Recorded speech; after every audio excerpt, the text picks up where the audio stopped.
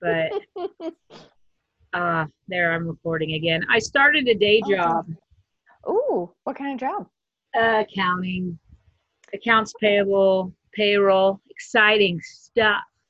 Paper. Yeah. But I'm having trouble adjusting to first shift life again because I've spent the last year pretty much not working, just doing DoorDash and comedy. And oh, wow. Yeah, that would be quite a switch up.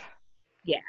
And then during the shutdown, there wasn't even that for like 2 months. There was nothing. And so I just, apparently my natural sleep cycle is like 4 a.m. to noon when left to my own devices. So trying to readjust getting up at 6:30 in the morning is not going well. But yeah, a friend of mine had a strange sleep cycle. I say strange because it was more owl like. He was up more nocturnal. And he found when I think around the time he turned 50, he said something happened to his body and he was poof back to like 11 p.m. to 6 a.m. going to bed. He doesn't know what happened. But he just switched over, which is interesting. I've never been that person ever. Yeah.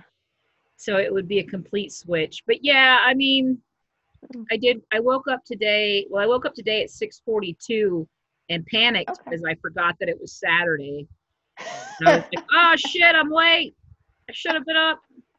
And then I was like, wait a minute, it's Saturday. And I went back to sleep and I got up at like 9:45, which is pretty early for me for a Saturday. Yeah. But I don't want to it's the only way. I'm trying to be responsible. The only way to not just be fucked all week is to get it. And I was up late. I had a show last night.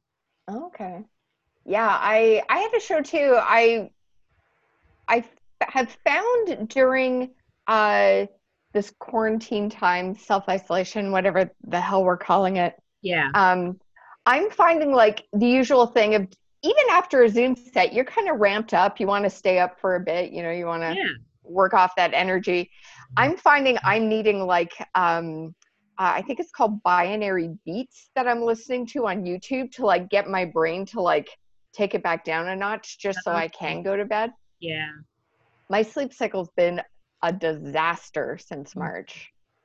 Just an outright, I live alone, so I've got no one to like, bounce stuff off of, or I'm calling friends who I know are in different time zones. Oh, I know. Yeah. That's how this podcast started. Oh, cool. Was because, I had roommates where I was living when I started it, but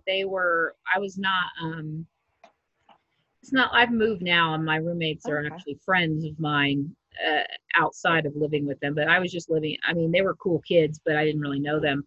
So I was just spending a lot of time alone in my room and I was bored, and that's how I write comedy is I get high and I talk to people. So I'm not like a horribly social person. Mm-hmm. I'm not an extrovert. I don't know if I'm necessarily an introvert, but I do require like alone time to recharge and stuff. But it came like at first I missed performing, and then I missed just hanging outside the mic, getting high and bullshitting with my friends. So, but my show was actually in person last night in Colorado Springs at a distillery because they don't give a shit down there. So if they don't give a shit, I don't give a shit. Oh, you froze a bit on me there. You're frozen. It's not frozen. There you are. You froze for a little bit. It could be me. Yeah, I don't know. It's unstable. Getting used to this in these times of like navigating stand-up sets or conversations and just like pausing. You're in Toronto, right? I am in Toronto, Canada. I think you're the third, fourth Canadian comedian. There was you just had a J-Man on the show, right? J-Man, yeah, and Camacho. Yeah. God, I can't remember. She's not Toronto. I think she's in Quebec. I can't remember her first name. Okay. Camacho. For some reason, I remember her last name. Nice kid. Her mom's an immigration lawyer. I'm thinking about coming up to Canada for 3 or 4 years if Trump wins again, if I'm allowed in. Yeah, the border, I believe, is closed until the end of August, Yeah. unless it's essential, then you can get by. Um, I'm talking like next year maybe. yeah, that might be safe. Do you think he'll get in again? Fuck, I don't know, man. You know, I never thought I'm I'd so get in the curious. first place. Honestly, when I never thought he'd win the nomination.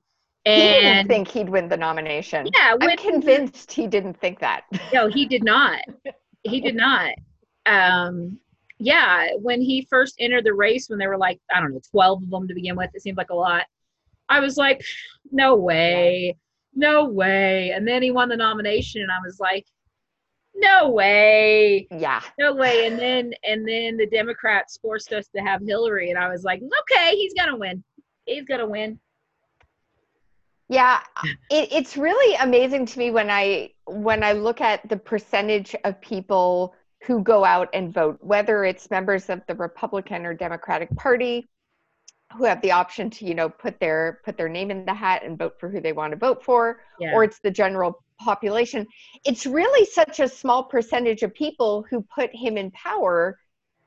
I think because a lot of folks were like, I don't want either of these options. voted. Which even to a degree happened here in Canada with our last election. I mean, we had the controversy with Justin Trudeau uh, and his blackface. Um, he does it a lot. That's really frightening Did a how often blackface the thing man's in black. like still? Well, hopefully he stopped. When's But the last time the he was in blackface? apparently when he was in university, and he's not that much older. We're in the same age range. I'm 42. So that wasn't that long ago that this man was doing Like blackface. 20 And this years was ago? like, yeah, and this is like, you see the photos, he went full body. Like there is paint from he Well, can at least it's he's dedicated. yeah, I guess so. But you had this like this panic of like, oh God, he's probably the best person for the job, and he does this. Oh shit! And he got in, and folks seem to be like, well, don't do it again. Is he? Politics is weird. I mean, other than that, though, is when it comes down to like his ability to be a leader and do his job. What is it prime minister? Is that the title? Yeah, yeah. Our title here is prime minister. Like Um, like all the shit with like the shit with like, of course, blackface is different than cheating on your wife, but like yeah, I could care less. That's like the whole shit with Clinton, and I mean there was a whole power structure, but he was fucking around on his wife. I mean, it wasn't just yeah, Monica. And yeah. so it's like I didn't care. Like, is he running the country well? That's all I give a shit about. Like, Yeah, I hear what you're saying, and we want to sort of have this like this good moral compass, and like we're not going to like let someone do that if we're trying to set a good precedent. I find with Trudeau, I like him. I has he find had he's other things that have shown him to be like a racist other than blackface? Obviously. not that I'm aware of. But what he has shown of late is that he's been doing things that have come to revelation that, uh, for example, there's this charity called We Canada, WE Canada, and it's all over the world. They do We Days, and they organize like celebrities and do these great charity things and these events. And it seems like there has been some double dipping with the prime minister's office and the finance minister, and like the finance minister's daughter was working for We, and there was some like travel and trips that were allowed that he just paid back the day that the news announcement came out that he had been doing this. So I feel like, I don't know, I feel like Trudeau's just that like rich white kid who's like, oh shit, I got caught. Oh, sorry. But he's a good leader. Yeah. But I don't know, he's human. I He's don't know. still just I in don't this know. like elitist class. Yeah. He's not a common man, which I don't No. necessarily No. want the everyday common man leading my country. Um, honestly, Yeah.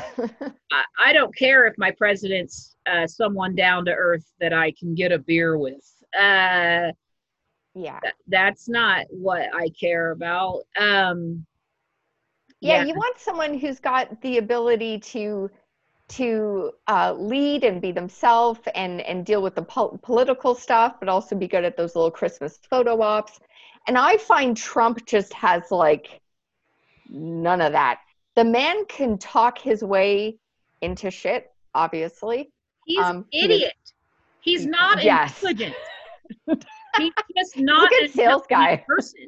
He is an No. unintelligent person. I would be interested to see what his IQ is. He is Oh just yeah. not an intelligent person to begin with. He wasn't given very good genetics. There's way too much probably inbreeding along back in the day with cousins and Yeah. stuff in those types of families. It fucks with your brain. And he's just, I hated him before he was the president. He's just, Yeah, me can't even too. believe, I just Yeah. can't even believe that he's there. I'm still just in shock. It's 4 years I and I just I'm can't even with you believe, in that. like, I'm going to wake up and this is going to all be a bad dream. I'm going to be like, write some material about it. I was like, I had a dream that Trump was president. What? Trump? Like, Yeah.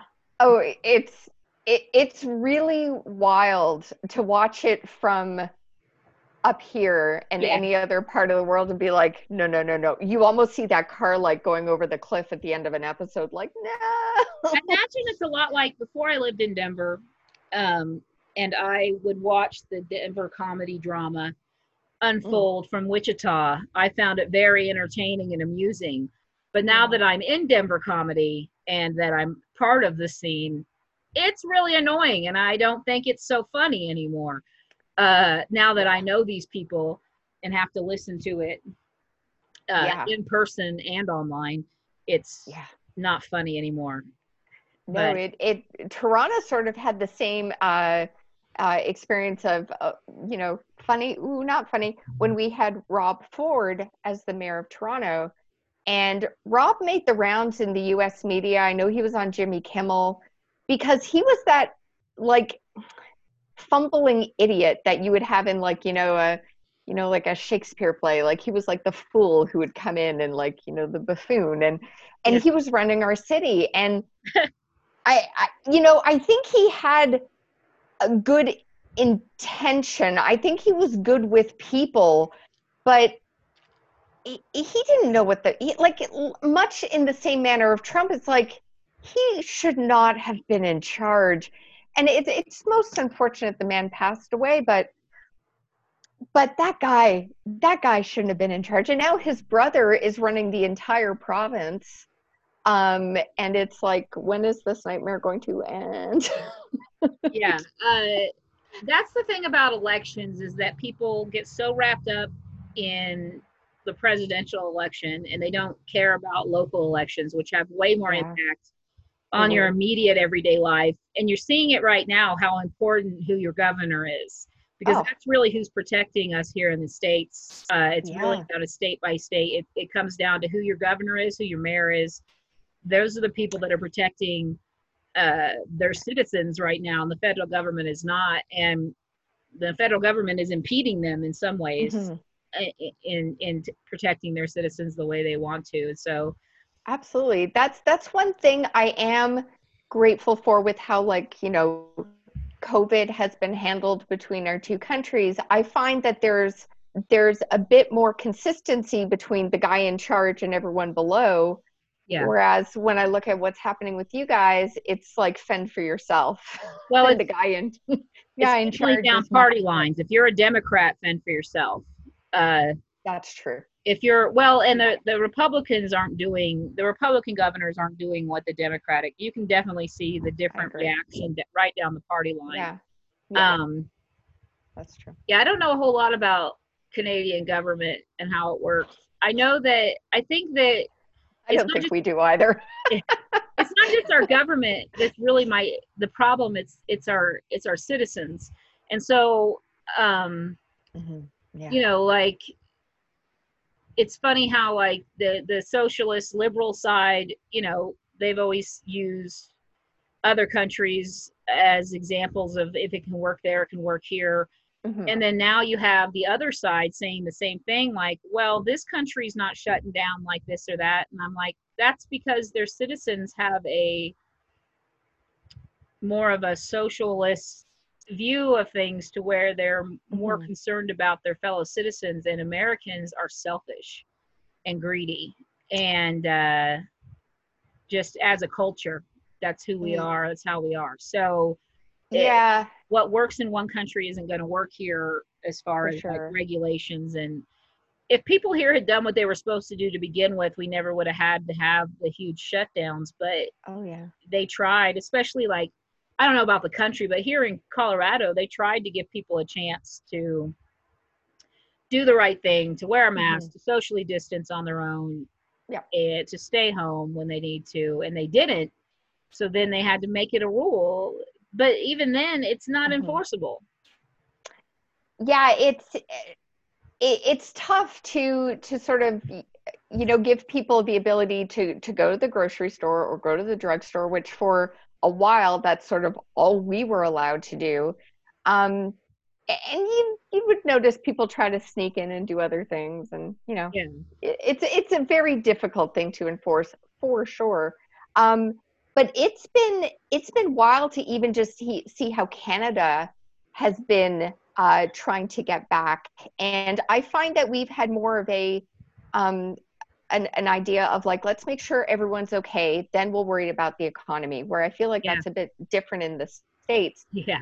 But it's kind of wild to watch, like, our epicenter was Montreal, which is my hometown, or Calgary, Alberta, out west. And they've kind of come right back at it. And Toronto's still like, hold on, let's just see how this works. Yet the ones who had the biggest cases of it, they've just deep dived. Um, so yeah, I find like no one has really a clear map, but I am grateful that there's been more care towards our health and then getting us back to work. So Yeah. I mean, there's the factor. I mean, I don't know. The only concern I have here is just trying to not, we're trying to not overload our medical system. yeah, Because our absolutely. medical system sucks, and it shouldn't be so easily overloaded. We've just proven to the world that if they want to take America down, all they got to do is release a fucking virus. I mean, we've always known Yeah, that, but now we see for a fact that they can shut us down immediately, because our system is not equipped to handle it yeah, at all. Like, we don't have enough beds in our hospitals. We don't have enough anything when it comes to yeah. healthcare here at all, um, because it's all about profits. Hmm. So why would you have a Yeah, bunch of beds? They're not going to have a bunch of beds at a hospital that would only be used if there was a pandemic. They're not going to have wasted space like that sitting around, even though that's what we should have if we don't right. want to be vulnerable. No, exactly, exactly. Tor- uh, Toronto, I mean, I can't speak for all of Canada, but in before times, pre-COVID, I mean, we definitely had that same issue with, like, hospital beds and hallways, and people dealing. I mean, our I'm very grateful that we've got the healthcare system that we do, but the waiting times for things and the backlog here is absurd. Money plays so much into politics, and Yeah. I so wish it was more for the people Yeah. and not for I mean, for the we have money side of waiting it. times here too, but in the form of fighting with your insurance company to get them to Right. cover a procedure so that you can have it. You Yeah. know, because they don't want to cover some sort of treatment for cancer or whatever because it's experimental. And so you Hmm. have to fight for 6 months for them to get to cover it. And so you're still waiting 6 months to finally get a Yeah. treatment that you end up paying thousands and thousands of dollars for and go bankrupt. Uh, Yeah. but yeah, it's just, I don't know. I just don't care anymore. Um, Mm. Yeah. I just, I just, do you have like the mask, anti-mask debate in Canada like we do here? Oh, certainly. Yeah, Certainly. I think there is maybe the impression that we're all doing the mask and we're all, linking arms together. yeah. But no, I mean, my neighbor down the hall laughs at me every time he sees me with my face mask. Okay. And the other day we shared an elevator ride. Um, and he was like, "I'm so mad I can't see your smile." Now, I mean, this man, I don't know what my neighbors do. There's three gentlemen who live next door to me who have like a camera outside their door, which is kind of shifty in an apartment building. So I don't know what their deal is, but he was quite upset with me that he couldn't see me smile. And I was like, "Buddy, I'm making sure you're okay." He's like, "Well, that's kind of you." I was like, "Oh, okay." Or I'm, I've had family members pull the "it's all in your mind, it's mental, this is doing nothing for you."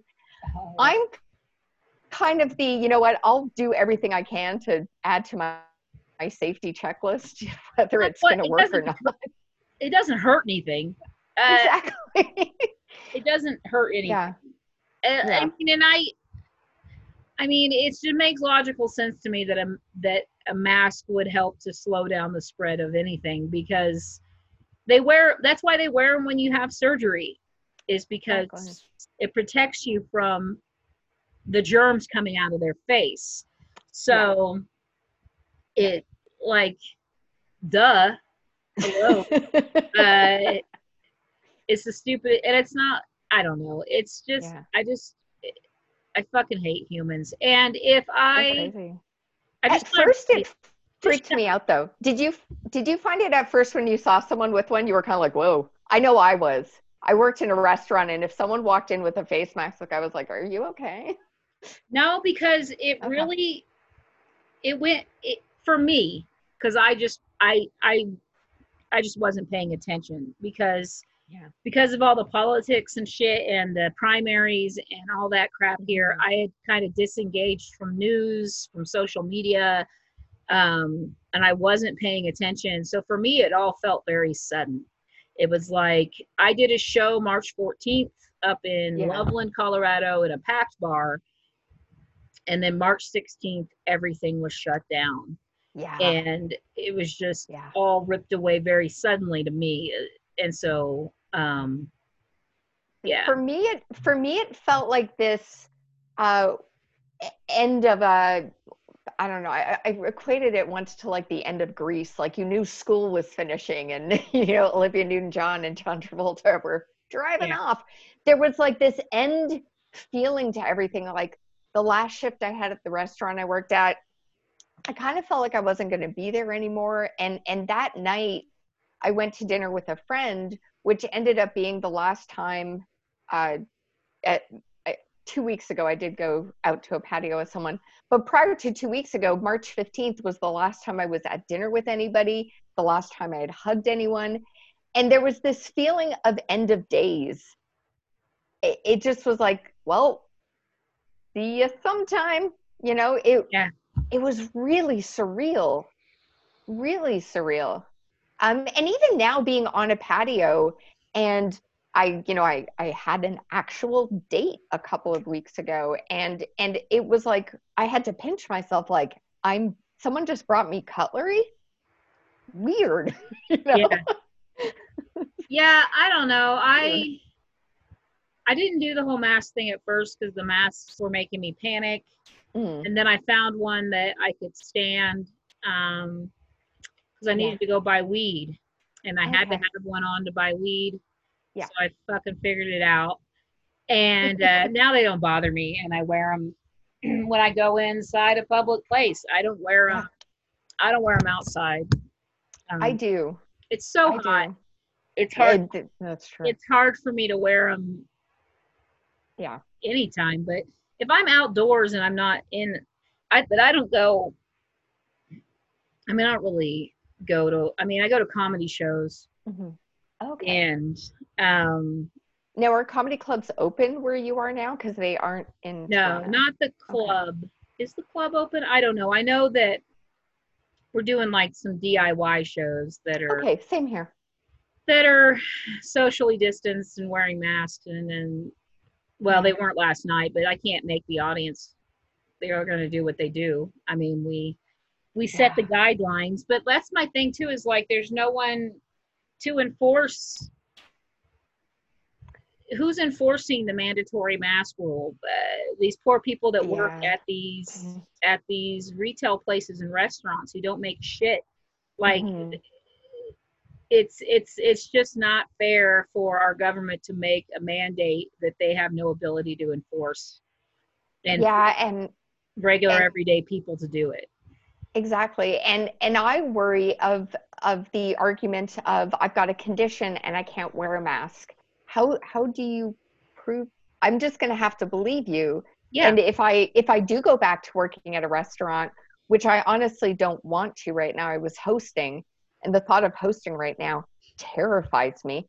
But even just like my local bars and just interacting with those servers, you're right. I mean, they were making not really a living wage beforehand.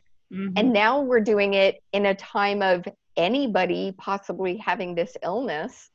And you don't get the danger pay. I think they stopped that in Ontario about a month ago. They never Um, had, I mean, we had unemployment for people that didn't want to work, but we've never had, and some companies offered, um, like my kids have all worked through all of this. I have grown children okay. they're all in Wichita, and Okay. they all work in restaurants, and they've all been working through all of this. My Wow. daughter, who's 21, um, was doing to go and stuff. She's a server, Yeah. but she was actually making more money than she's ever made before. But she was the like one of two people doing to go. Yeah. Like there was one during the day and one at night. Yeah. And then the restaurant picked back up, when they could open back up. Um, but hardly anybody coming in there because the area that it's in Wichita was wearing a mask. It's in a very affluent conservative area, so they're like Hmm. Republicans with money, like middle class, upper middle class people coming in there. Right. And Right. so no one was wearing a mask. I mean, of course the people working there were, but she got COVID. Like she's over Damn. it now. She got tested and found, like, the test results came back positive on the 14th. But she didn't really ever get that sick, and she She's feels okay. fine. It never really affected her lungs. It was more like flu-like symptoms, and just the sense of Right. taste and smell was the lingering things. Like she still can't smell or taste things right. And Wow. but she's 21, she's healthy. She's always been my healthiest kid. And then my other Mhm. child, who's 19, works at he's a cook at Sonic, Okay. and he just got another part-time job, I think delivering pizzas or something. Hmm. um and he, being a cook at Sonic is probably one of the safer jobs because there's usually only one or two of you back there. It's a small, Yeah. Sonics aren't big, and he Yeah. wasn't dealing with the public. But I mean, his girlfriend is a car hop, and she never got it. And then my youngest child worked at Applebee's as a busser, Mm. and yeah, they were off work for a little while, and just went back not too long ago. But yeah, all my kids have Yeah. worked through this entire thing. They've been working. Yeah. I applaud them. I Well, my daughter's not going to work now. She's like, I'm not going. She's 21. She's almost done with her bachelor's. She's like, mm, I think it's time to go get. I need to go get an office job and start hmm building some experience because she's going to school for like accounting. So she's like, I need to go okay. get like a clerk job or something and start building some experience Absolutely. and get out of waiting tables. It's not worth the risk anymore.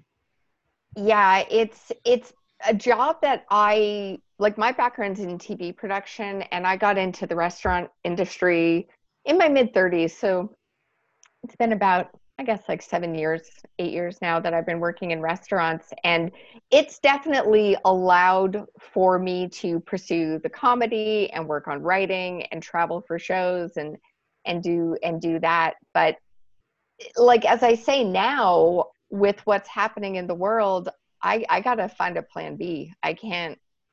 I don't want to subject myself to it. Yeah. Because I mean, people. I work at a brunch restaurant in Toronto, so I'm dealing with that, like, hungover, early morning, hangry crowd. I don't know what going to brunch does to anyone's brain, but it does something. So I've never been a big brunch goer. People were jerks then, they're going to be jerks now. I've never been a big brunch goer. I'm not really a drinker, so Yeah. I'm not really ever hungover. Yeah. It's religion in Toronto. Brunch is like, well, no, it is. There's a lot of brunch thing. Like brunch is a big deal in Denver, apparently. Not to me, but I don't need bottomless mimosas or I mean, I like buffets. They have a brunch buffet. I don't think. Do you think the buffet is going to survive this? I don't.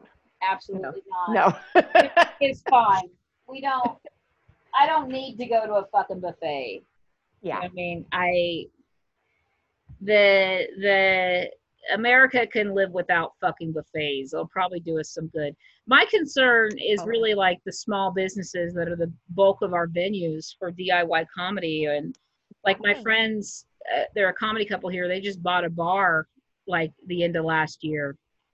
Ooh. And it was going to be this new amazing thing and this new hotspot for comedy in the Denver scene. And and like there's the Bug Theater is a nonprofit theater here where I was going to have my shows, and they were already having trouble as it was, just because developers want their land where they're at to build more obnoxious apartments. But there's not enough of those in the world. No, there's just not. They're going to gentrify the shit out of that area, and they're probably going to tear down that beautiful theater. But whatever.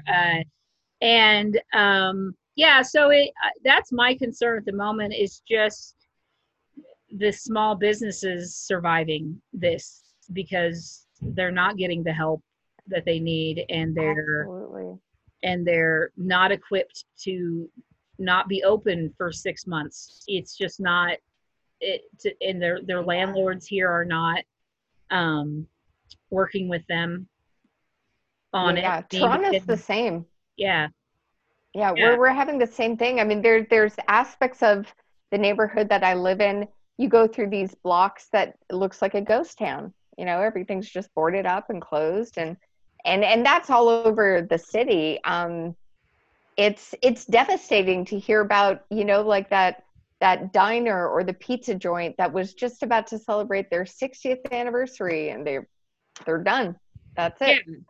I mean, we don't so much shit, and then like we don't know how at any time in our lives how things are going to end, but there's such a sadness to watch, especially the restaurant industry, which I'm, my heart's really close to, just fold like a deck of cards. It's just, that's it. Yeah, there's just, that's what's gonna, and it's not like once they're gone, they can just be replaced that easily. It's already a hard business to be successful in anyway. But yeah, I don't want to end up in a world where all I have are Applebee's and McDonald's and chain restaurants and Walmarts and chain stores and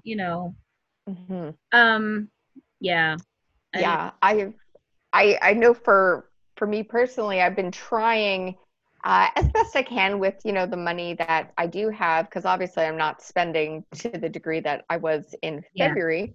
But I'm actively trying to find those small businesses and those tiny shops to get what I need from those guys, just to help them out a little bit, whatever I'm doing to help them out. It's really important to me.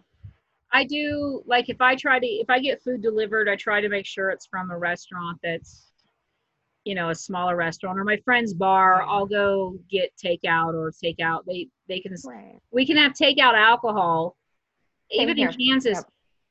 In Wichita, there's a burger place called Spangles. It's like a local, kind of like McDonald's. It's a fast food place, but it's a local thing in Wichita. They are now able to serve through the drive-through margaritas and like margaritas and like So I was like, last time I was in Wichita, I was like, I have got to try this. So me and my friend went through the drive-through, and they were like, would you like an extra shot for $1 more?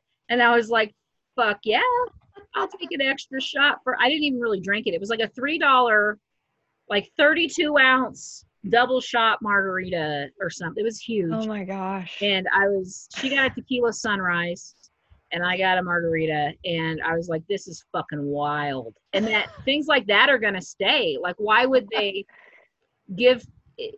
But it also goes to show how many rules and regulations we have that don't really matter, revolving around things that are people's personal choice to do. Yep. Because if it's okay to let that rule go for now, then it's okay to not, then why do we have the rule in the first place? It's yeah. Yeah, I feel like the rule book is going to, everything's going to be rewritten in how we engage with businesses and each other. It's just, we can't do that. As far as I know, we can't do that in Toronto. But what I have been able to do when I'm getting my takeout is get like, a big bottle of wine or spirits from the restaurant bar and do that, which has been kind of cool, Yeah, that's what I do. Yeah. I just, I'm trying, but I also have, donated money to causes and things like that. Yeah, I've been doing that just because I have been a bit nervy about gathering in groups for the protests that have been happening for like Black Lives Matter Toronto. I've got chronic bronchitis, so I wasn't jumping up and down about being in a big group, but donating financially is definitely what I've been doing. Yeah, I don't. Yeah, I can't participate in like the protests because I can't. One, I can't be without a bathroom. I'll piss my pants. And two, I can't take an ass whooping by a cop. I won't be able to handle it physically. And my mouth will get me in trouble. They're like, well, just, people are getting beat by cops that aren't starting shit. And I'm like, well, I'm gonna start shit. Because my mouth will, I'll go. When I get angry, I don't have any sense of self-preservation whatsoever. I once went off on like a Cholo Mexican gang member in Joliet, Illinois that fucked us over fixing our car. And the guy I was dating pulled me into the car because I was just going off on this guy. And he was like, you are going to get yourself shot. Because at first the guy was laughing at me. He thought I was just like a funny, angry white woman. And then I started insulting his mother. And, and that's when the guy I was dating, thankfully we were in a small car and he was tall man with long arms, just pulled me into the passenger door because it was open and I was yelling at the guy across the passenger door. And then I said something about the guy's mother. And then he started to look mad and started approaching the door. And then, Andy pulled me into the car and just took off. It was like when he test drove the car with me, he was trying to sell me drugs. And I saw a gun in his waistband and you're sitting here telling him his mother's a whore. And oh, shit. I mean, there was like 6 of them there at the car repair place that were at first it was like a gang. They all thought I was funny at first and they were just like, oh, this, crazy white lady, ha ha ha ha. And then I just started going on about his fucking mom being a whore. And I was so angry, I don't even know what I said, but I remember I said something along the lines of calling his mom a whore. And that's when all of their faces changed. They stopped smiling. They stopped laughing. They kind of positioned up, they got in these stances, the 5 dudes behind him, and then he started to approach the car, and then we took off. And I was still angry and wasn't scared. Like I was mad that he pulled Yeah. the car, and I was like, fuck that dude, and fuck all of them, and like I just so I'm afraid like if I go to a protest, I'm gonna Yeah. see a cop do something stupid, which is gonna happen, or one of these people walking like one of these people that are trying to start shit that are the Nazi Right. racist people on their bike Yeah. riding around starting shit. I'm gonna see one of them and fucking physically assault them and get arrested for that. I mean, I admire that though. I gotta say, I admire that because when I get angry, I lose like all sense of verbs, words, noun. Like I can't. My mouth turns to mush, and I get very like shaky and like I I want to be like that, man. I wish I could do that because I feel that, but I can't necessarily. I feel like, ugh. I'm working on it in therapy, trying to figure out why I can't get angry. you know, uh, standing up for yourself is great and everything. I mean, Yeah. it's not like there aren't times when I get mad, and then when it's like a personal thing, like between me and friends or someone I'm dating, or Mhm. there's plenty of times when I get angry and don't say anything, and then afterwards are like, man, I should have said this, and I should have said Yeah. that. But when I'm pushed to a certain level of anger, like I get tunnel Yeah. vision. Like I don't even know what I'm saying. It doesn't happen very often, but a handful of times in my life, I've been pushed to the point of being so angry that I just Mhm. I can't even see straight. Yeah. And then I just have no sense of self-preservation at that point. I will My thing is get in punching the face of things. the biggest fucking motherfucker there is. Which is stupid. It's not Yeah. brave. I'm not being brave in that moment because I'm not thinking about it. I'm not like, Right. to be Yeah. brave is to be scared and do it anyway. Firemen are brave. They're scared, but they go in that building anyway. I Mhm. wasn't scared. I'm just stupid because I was just so angry. I'm not scared. Mhm. And Yeah. so yeah, it's stupidity.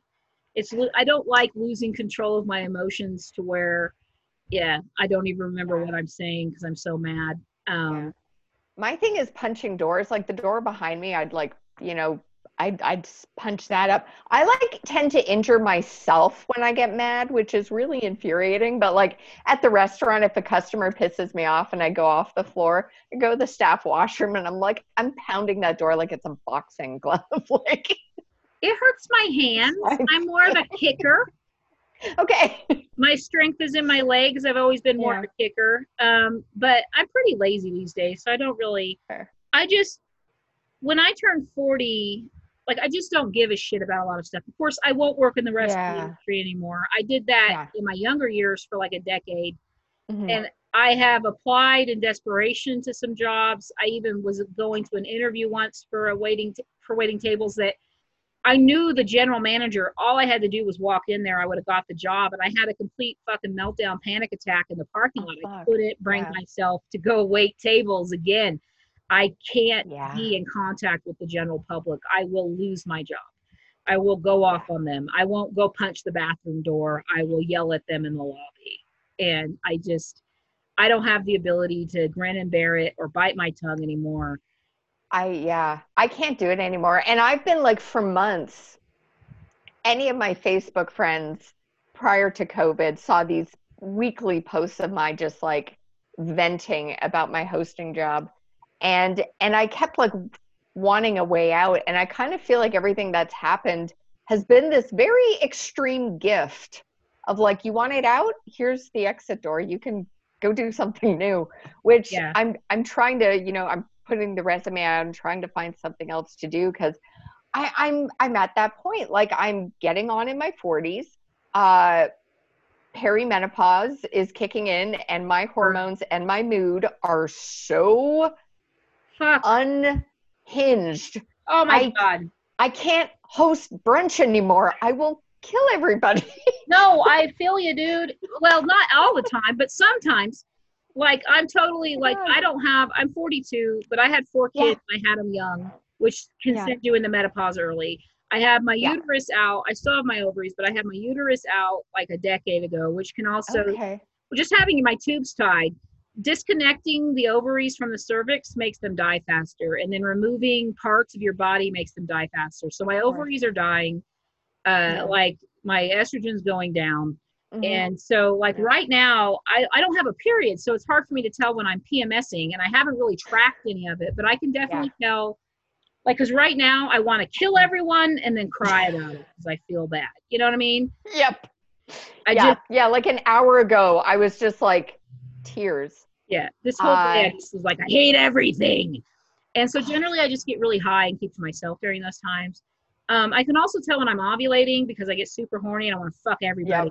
Yeah. People that there's people that I see all the time who I've never thought about in that way, that I'm like, he's looking pretty good tonight. I'm like, what? Exactly. Stop it. I know what you mean. That's just your hormones trying to get you pregnant when you can't even get pregnant anymore, because we're still animals and we have chemicals that make us want to procreate to make more humans because it's an instinct, but I can't make more humans. For me, I found this all started to change. I'd say about 37.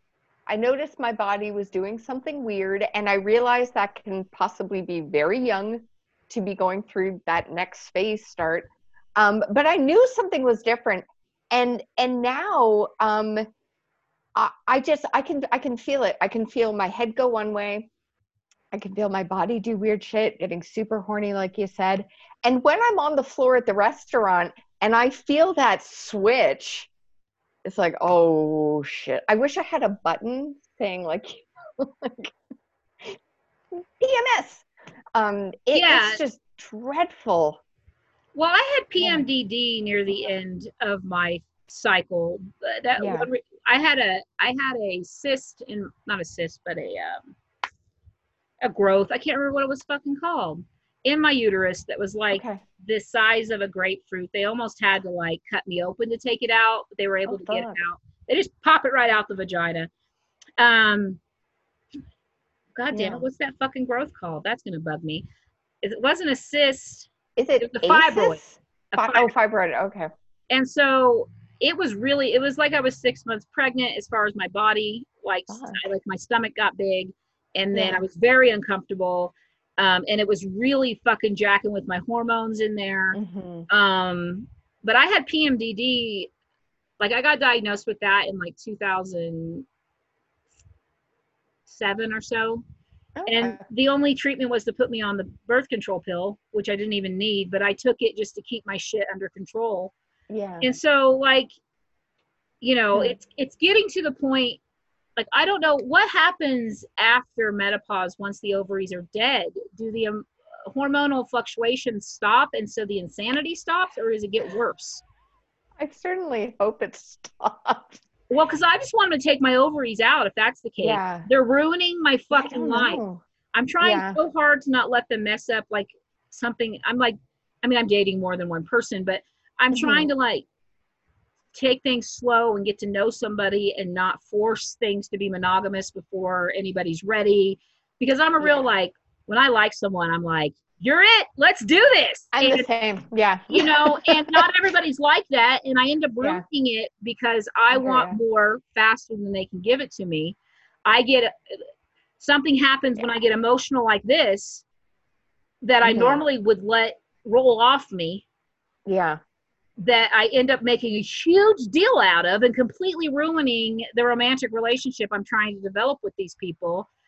Whereas, because I stopped. What I do now is and I've been doing this for like 5 or 6 years and it's working pretty well, is when I get angry, I ask myself first, I stop. I don't respond. If I need to walk away from a situation, I'll walk away from it and I'll be like, am I rationally angry right now? Because sometimes you should be angry and sometimes you're being emotional and it's hormones. Like you're taking a breath. You're walking. Trying to figure out what is the root cause of my anger. Is it truly this person's behavior or is it something in me?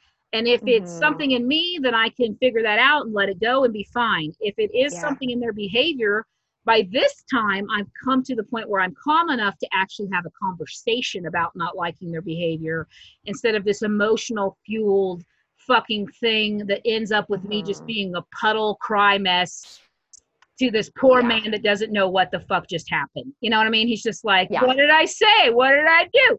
And to be so like upset that I can't even explain it, to have all these emotions brought up that have nothing to do with this person and completely to do with I hear you. past damage, you know. So like Yeah. that, just giving myself the time to stop and assess the situation, assess my anger, and its legitimacy is very important. Totally.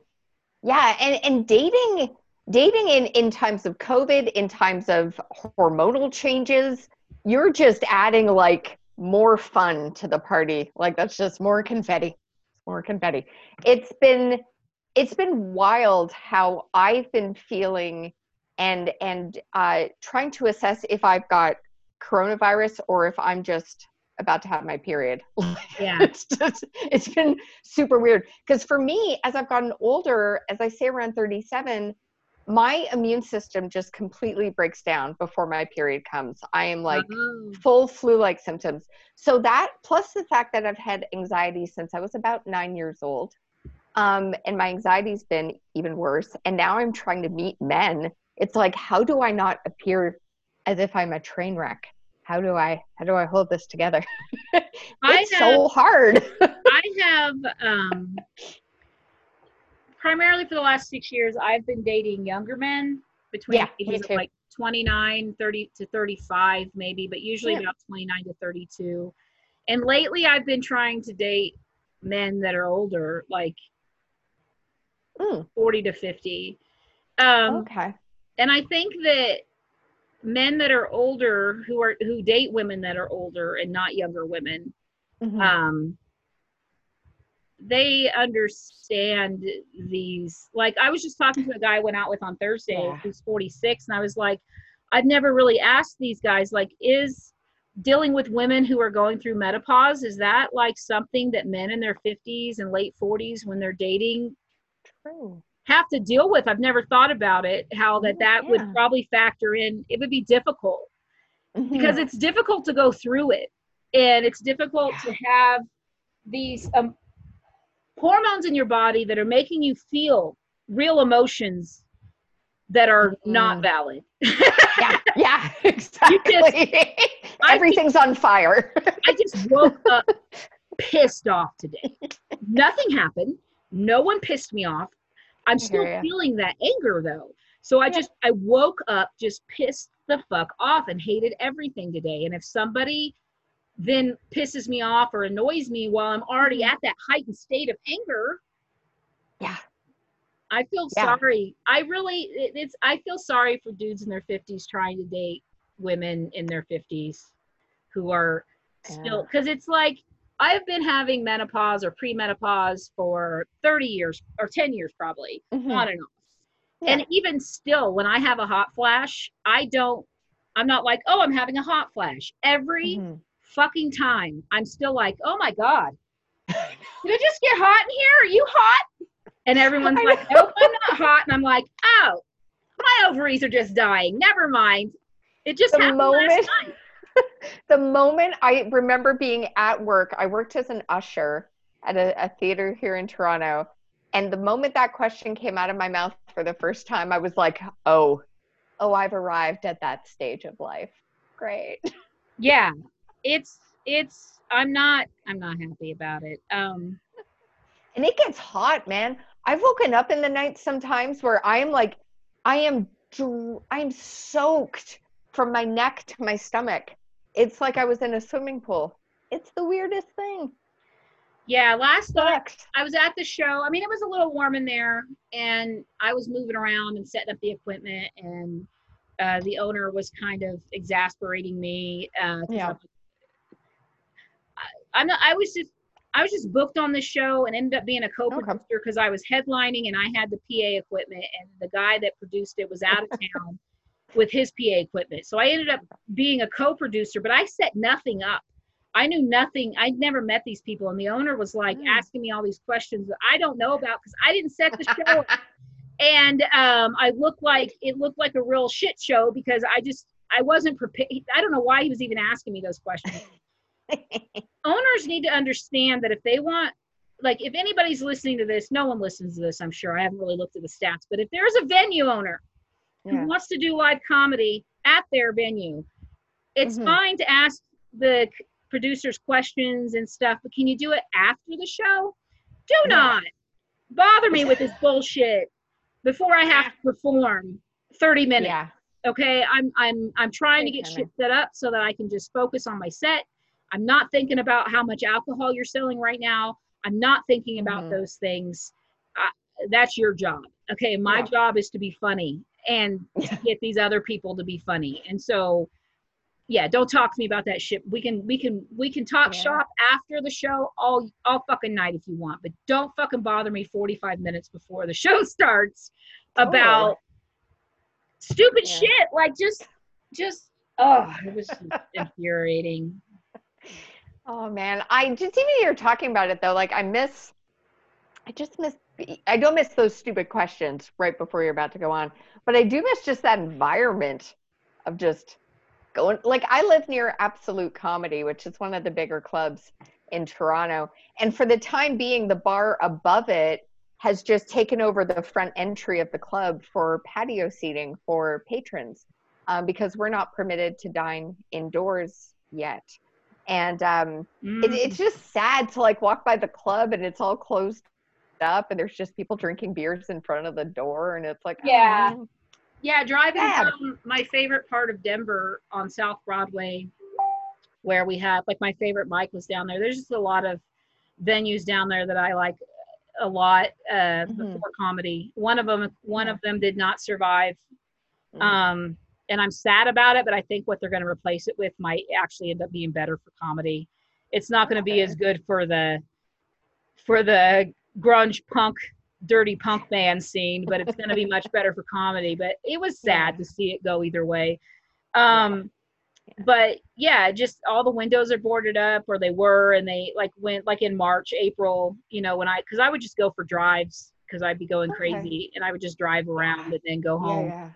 And just to see it boarded up with positive messages painted on it, and it was just so surreal. It was like in just a ghost town down there, where this is a place that's one of my favorite places for people watching, because there's so many different kinds of bars and clubs in the area that you get all these different kinds of people. You have like the dance clubs, and you have like gay clubs, and you have drag queens walking down the street full get up. You have homeless people. You have groups of college kids bar hopping, and they're fucking doing all sorts of stuff, and bachelorette parties, and just so many different people from so many races, so many different walks of life, all walking up and down this part of Broadway on a Friday and Saturday night, just sitting there watching it all is so fucking entertaining.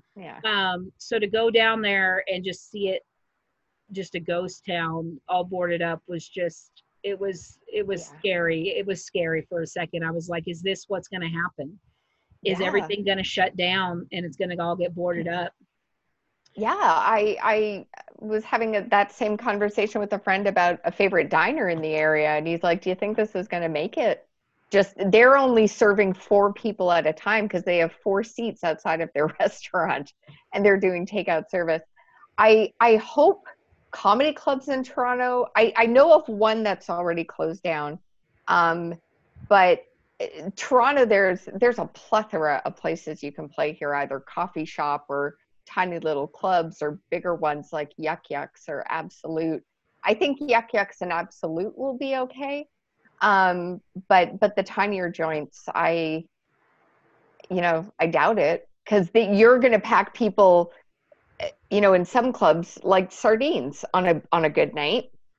Get as many people in as you can. And if they put a rule that you can only be at like half capacity or so many feet apart, how is it? I don't know how it's going to work. I don't know. It's strange. Restaurants are open. I mean, they're open there's a lot. Well, because of Denver, because of our weather, there are a lot of restaurants that have nice outdoor patios and outdoor things. Because we get so much sunshine, and it's generally, although it's been raining a lot lately, it's generally beautiful here most of the year. even when it's cold. And so Yeah. there's a lot of restaurants that have outdoor patios and rooftop patios and things like that. I had a show and a mic going, and it got canceled because it got set up pre-COVID with the general manager, who then got COVID and this didn't come back. And then, so when stuff opened back up, I reached out to her, who gave me the information for the owner and his daughter. So I was talking to the owner's daughter, and she never mentioned, they wanted it family friendly. And she swears we had that conversation. And I'm like, there's no way we had that conversation, because I would not have had comedy there. I would never, ever agree to family friendly. I wouldn't even agree to doing PG-13, because even in normal times, it's hard enough to get enough comedians that can do that cleaner PG-13 material. But now you have the issue that the majority of the comedians are refusing to perform, period, inside or out right now. Which is some of them like to talk shit on those of us who are performing, but I don't. It's whatever you're comfortable with. If you're comfortable performing, perform. If you're not comfortable performing, don't fucking perform. Stay home. There's audiences. Like last night at the show we did in the Springs, we had like 23 people, which fantastic for a COVID show was a lot of people. I mean, we capped it at 40, which is 10 under the limit for the state. But so we, not that venue gave a shit, but so I mean, and like when I had my mic, I would wipe the mic off in between. Some comedians have mic covers, whatever you want to do to feel comfortable. I don't care. Doesn't mean you need to talk shit on me because I'm doing what I'm doing, but the loudest voices talking shit aren't people that were being booked before pandemic, much less now. So it's just, people need to, everything is so black and white to everybody. There's a right, there's wrong. Yeah. I find, I could be wrong in this, but I find the bulk of Toronto comics are very anti online comedy. I'm amongst a very small group of people who have been doing Zoom shows, mostly in the States or in Europe. Every scene. Yeah, and it feels like Toronto's like, no dice, that's not happening. But they're doing a lot of outdoor shows. That seems to be what we're doing here. And Montreal is now open for clubs, so you can perform indoors again. I was finding, though, before clubs opened in Montreal, I was seeing a lot of friends post on their socials that they were doing stand-up for people waiting in the line at the liquor store or the drugstore. They were like making a show up, as they go. So each city in Canada has had a very different way of getting back to work in terms of joke telling and here's how I explained it to my mother, who was upset that I was going to be performing comedy again just because of the mics. And she's like, well, bring your own mic, or she was just so worried about it. And I was like, here's the thing, Mom. Comedy is the love of my life. So my parents met in high school. They were married for 41 years till my dad died. They were they got real lucky to find their soulmate. They were in love till he died. It was beautiful. But so I was like, okay, imagine when you and Dad were first married before you had kids. And he did get deployed for 10 months during the Vietnam War in the Coast Guard. So he was gone. So but I was like, okay, so imagine like they tell you that you can't be around Dad for a year because maybe we're not sure, give him a virus that we're not sure, kill him, maybe, we don't know. Would you stay away from Dad for a year based on that information with no kids? And she's like, absolutely not. And I was like, that's what you're asking me to do, to stay away from comedy. I'm not going to stay away from it. If I have an opportunity to perform, I'm going to perform. There's some mixed mics here, which I've always hated mixed mics. But if that's the only chance I have, I need to get up and work on some material, because I did some newer stuff at my show last night, but it wasn't ready to be on a 30-minute set. It wasn't ready to be in a show, but I just don't have the opportunities to work on it. And then I've done some Zoom stuff. My friend Brooke Barcel, she does a Yeah, show. Yeah, have you gone to her mic on I Tuesdays? have. Yes, Yeah, indeed. I love her. If Yeah. we were, she'd be my wife if we were lesbians. I love her so much. She's one of my best friends. She's such a beautiful person. She just She's awesome. glows Yeah, she inside and out. does. I love her so much. So I've gone to that mic a few times, and Hmm. I, the online Zoom stuff is not fulfilling my needs. In fact, it makes me feel Yeah. worse. But Oh, that's really? me. But so Yeah, just yeah. because that online shit isn't my cup of tea doesn't mean that I shit on it and think it sucks. Right. If it's Yeah. working for you, Brooke's loving it. Yeah, I am And Billy too. Joe's loving it. Some people are Yeah, loving it. Like, why would you shit on their joy in a time when there's so little joy to be found? So if exactly. people are enjoying it, why do people feel this need? It's the same thing with like comedy classes or improv. People just feel Hmm. this need to draw unnecessary lines in the sand. They really do, especially with improv. I got my start in comedy with improv. That's how I got involved in the comedy scene in Toronto back in the 90s. Improv's how we have Saturday Night Live. Yeah, That's what I improv is remind so helpful. people that talk shit on improv. Yeah, That's and my they response do. every time. Saturday Night Live. Those people are all improvers. Okay. Improv's not my Hmm. cup of tea. I tried it. Yeah, It's not my thing. It's fine. But I love improv, good improv. I love watching it. yeah. I think, like with the nonprofit I'm Oh. doing, you know, that's why we're going to teach improv or stand up or both, because not Hmm. everybody's brains work differently and everybody has a different path. Everyone has a different Yeah, path, but we're all artists. there's I don't really exactly. like comedy clubs. I'm not really a person that gives a shit about getting on the circuit at comedy clubs. That's not my scene. Yeah. Um, I like DIY comedy. I like shows in weird places. I like bar shows. I like Hmm. backyard shows. I like, shows in. I want to have a show in an art gallery or something. That's what I Yeah, like. But yeah. yeah, I don't really like comedy clubs and the restrictions of the clubs, and the crowds at the Hmm. clubs are very generic comedy fan type people. Right. Yeah, I just, Yeah. I'm not big. I mean, not that I would turn down uh, being booked Of at a course. club by any means, but it's not opportunities that I'm pushing to seek. It's not the route I'm trying to go with my art Hmm. form. It's an art form, Hmm. and there's no right way to paint. You know what I mean? There's no, Absolutely. everybody has Yeah. a different way, and everyone has a different path that leads them to the same art. Um, Yeah. Yeah. so I And just, I find improv can be so beneficial, not in terms of, not solely just for going up on stage and doing a scene with other people, but just in work life. Improv can be incredibly helpful with debate and argument and trying to get around things. And also as a stand-up, I mean, I didn't practice improv on stage for very long. I was doing the tech side of running lights and sound I saw that and you working started as as a a teenager. yeah, I did. I was 16 or 17 when I started doing all that, and I find on nights where maybe my stand-up set isn't working so well, or maybe you're dealing with a heckler, improv can come in handy. That's why It can. I do want to take some improv classes when Yeah. it's back in person. I don't want to do it online. Yeah. It's Um, weird online. I did one class online just for fun. It was strange. yeah, I mean, stand up online is one thing, but trying to do improv online, I can't. Yeah.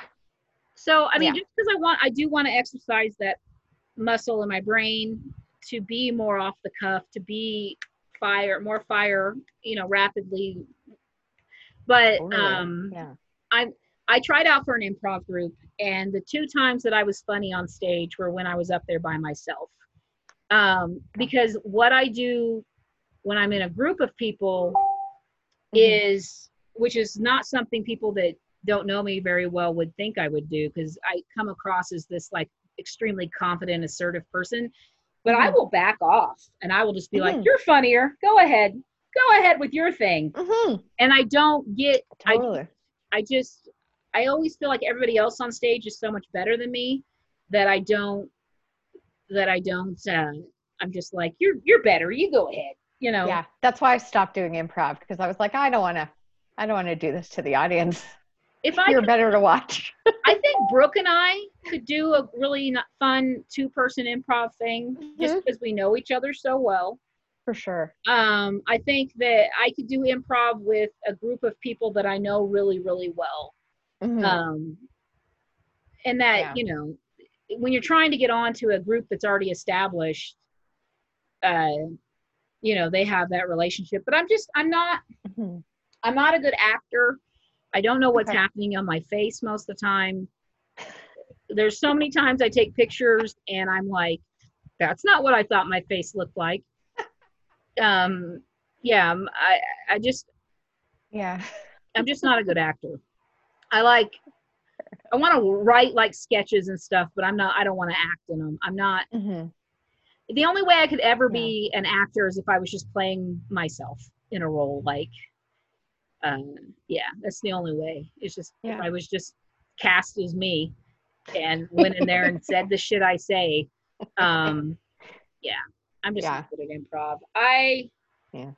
But that doesn't mean that's the thing, is like, it doesn't mean that it's bad. I, Not at all. But it's funny how some, especially stand-ups, are so like, you know, anti-improv and really put it down for whatever the reason. I don't quite get it. I'm very grateful to its teachings. I'm surprised that I even made the transition I made from doing tech for improv shows to stand up, because I always have been a fan of like what's happening behind the scenes and how the stage is set up and how the lighting grid works and the I love buttons. stagecraft. You know, I I love that stuff. when I So was it's in yeah. when I went to college, I mean, what, not that long ago, like in the early 2000s, I Mhm. was in my intro to theater class. You had to go see you had to go see plays and stuff like that. Mhm. And the community theater was the cheapest option, or you could volunteer to be the Oh, concession stand or yeah. whatever, to see the show for free. Yeah. And I just love the theater because nothing distracts me like live theater, like not even a movie. Like Mhm. when I'm at a play, I am not thinking about my phone or any of the things. I'm just so wrapped up in this scene that's happening feet Yeah. from me live, you know. So I Yeah. did the lighting for Arsenic and Old Lace, Ah, and classic. yeah, and it was so good. And to be there watching this production go Mhm. from nobody knowing their lines to the full on production. And I did it, what was it, like a 2 week run? I did it like 5 nights a week for 2 weeks. And every single time I watched, I was enthralled. And there was a couple times Yeah. I'd get so enthralled by the play that I Mhm. didn't like turn off a light. Like the guys on stage hitting the button to turn the light off and it's not going off because I didn't push the button. Yeah. And I'm like, oh shit. But the actors rolled with it and the audience had no idea, and it was pretty Yeah. funny at the end of the day. But That's awesome. um yeah, I really loved being in the background of a play. Oh yeah. I don't Yeah, a concert, a play. I'm always obsessed with how stuff, you know, stuff is built and how you get swept up in the moment of it. When you're able to do that live and create that, whereas you say you forget everything else. You believe you're in that room with those characters. Um, you know, and when theater doesn't work, you're out of it. You're flipping through the program. You're, you know, I you're haven't doing really that. ever been to a bad play, thankfully. There Oh, was I have. Yeah, there was a I've seen some bad improv, which is painful. I've Oh, seen plenty of yes. bad stand up, obviously. Yes. But Yeah. there was a receptionist where I used to work when I lived here in Denver before, that her and her husband are both actors, and Mm. so I went and saw several plays she was in, and they're both just Oh, amazing. cool. They're both amazing actors, Nice. and I can't believe they're just working in community theaters here in Denver. They're so good. But Mm. yeah. So I always loved going to those. I Yeah. haven't been in forever. I was so wrapped up in Oh. comedy for the last year that I Yeah, I've not done much theater myself, and we've got this company in Toronto called Soul Pepper, this wonderful production company, and I'd gotten their brochure earlier in the year for the season, and I was gonna I was, going to get my subscription, get a few shows, and of course that's all up in the air now. But there's something to it that's kind of nice. Like I just go by myself. Like I get a subscription, one ticket. I'll take myself out to the theater, and Yeah. it's nice. It's so different from. I mean, as fun as it is to go on a movie date, but actually going and being in that space is it's such a joy. And I hope it's not too long before I can go back and do that again, and get Yeah. my concession and go to my seat and the whole act of not only just watching a performance, but just being in a room with other people and doing a thing, watching a thing. I fucking miss that. Yeah. I miss that so much. So Yeah, it was nice yeah. last night at the show, even though I probably didn't agree with most of the audience members or the owners of the establishment on many things that we just wouldn't, you just don't talk. But I don't have, Yeah. none of my jokes are about politics. None of my jokes are about, they're just about my life, and politics doesn't play a big enough part of my life for them to be in it. So I can tell jokes in front of any audience and not offend them politically. I might offend them talking about sex. It was the first time I've been in a room with that many people that were all grown adults, not young 20-something kids. None of them had children. None of them had children. These were all people that were probably 30 to 60. None of them had kids. And so I 10 minutes of my 30 minutes is my jokes about my children, which go over much better in crowds where some people have children. I mean, they got it. They thought it was funny, but they didn't really connect with those jokes. And I was like, does anybody here have kids? Because I could see it. And they were like, nobody. I was like, what? Wow. That's crazy. Wow. To have this many adults, like real adults. Yeah. None of you have children. That's insane to me. Yeah. So, but I don't really have a lot to do. That is pretty wild. Yeah. Yeah. There's always like one person. Something. But wow. Okay. Yeah. No grown kids. No kids. Nobody had children. I was like, wow. That is insane. I mean, I know that it's, especially in that age group, like it's a bigger, like I don't have kids, and I'm amongst my friends, I'm kind of the odd man out. Most of them do, but it's not that I don't like children. It's just the opportunity most of the guy hasn't come along or whatever. It's just most of my friends now are comedians and they don't have children, and they probably shouldn't. I had kids. I was very young. I popped out 4 kids in 5 years, from 1996 to 2001. And yeah, which is just a Wichita, Kansas thing to do. So I had kids before I even thought about it. If I'd have taken time to get to know myself, I never would have had so many. I wanted children though. Like if I had found myself 30 without children, I would have inseminated myself. I wanted to have a child. A friend of mine did that. She went to a bank and got the sperm, and she was desperate to be a mom, and she ended up having twins. Yeah. I would totally do that if I had not, because it was a need I had. I felt it inside of me. When I see a baby, I would feel like I needed to have it. And if you don't feel that need to have a baby, I can't say I have. You probably shouldn't have one. Not that you wouldn't end up being a good mom if one came along, most likely. But I think that to really, because your kids are going to piss you off.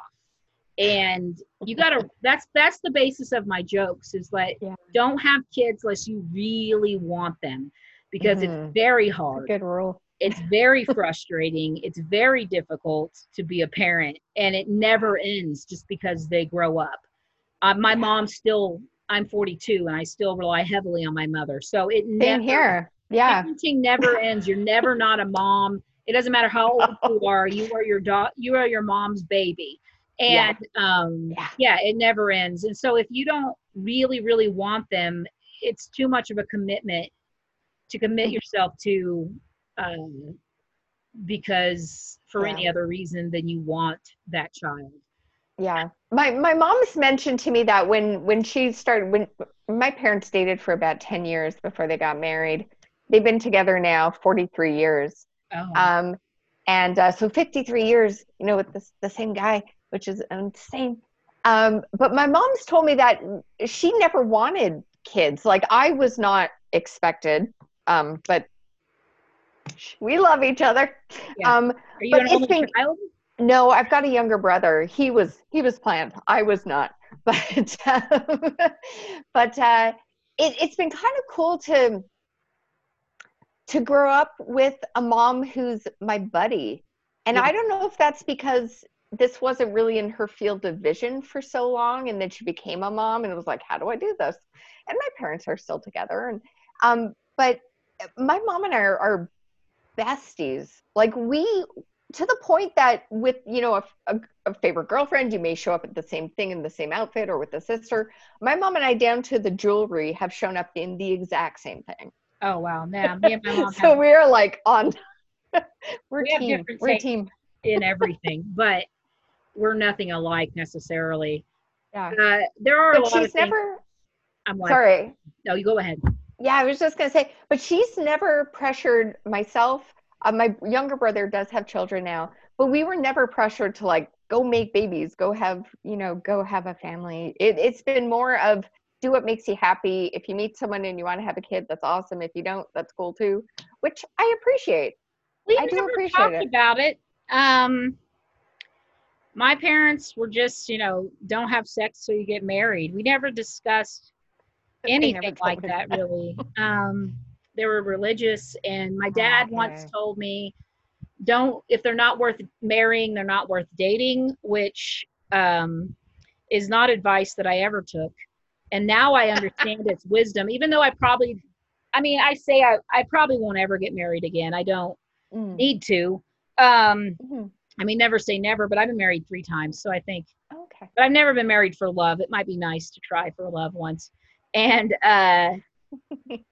so, now just looking at, it makes sense. Like if they're not, if you find out early on dating somebody that they're not somebody that you want to be with for the long haul, and that's what you're looking Mhm. for, then why Right. continue wasting time Exactly. getting emotionally attached to that person if they've proven themselves to not be the kind of person you want to be your life partner?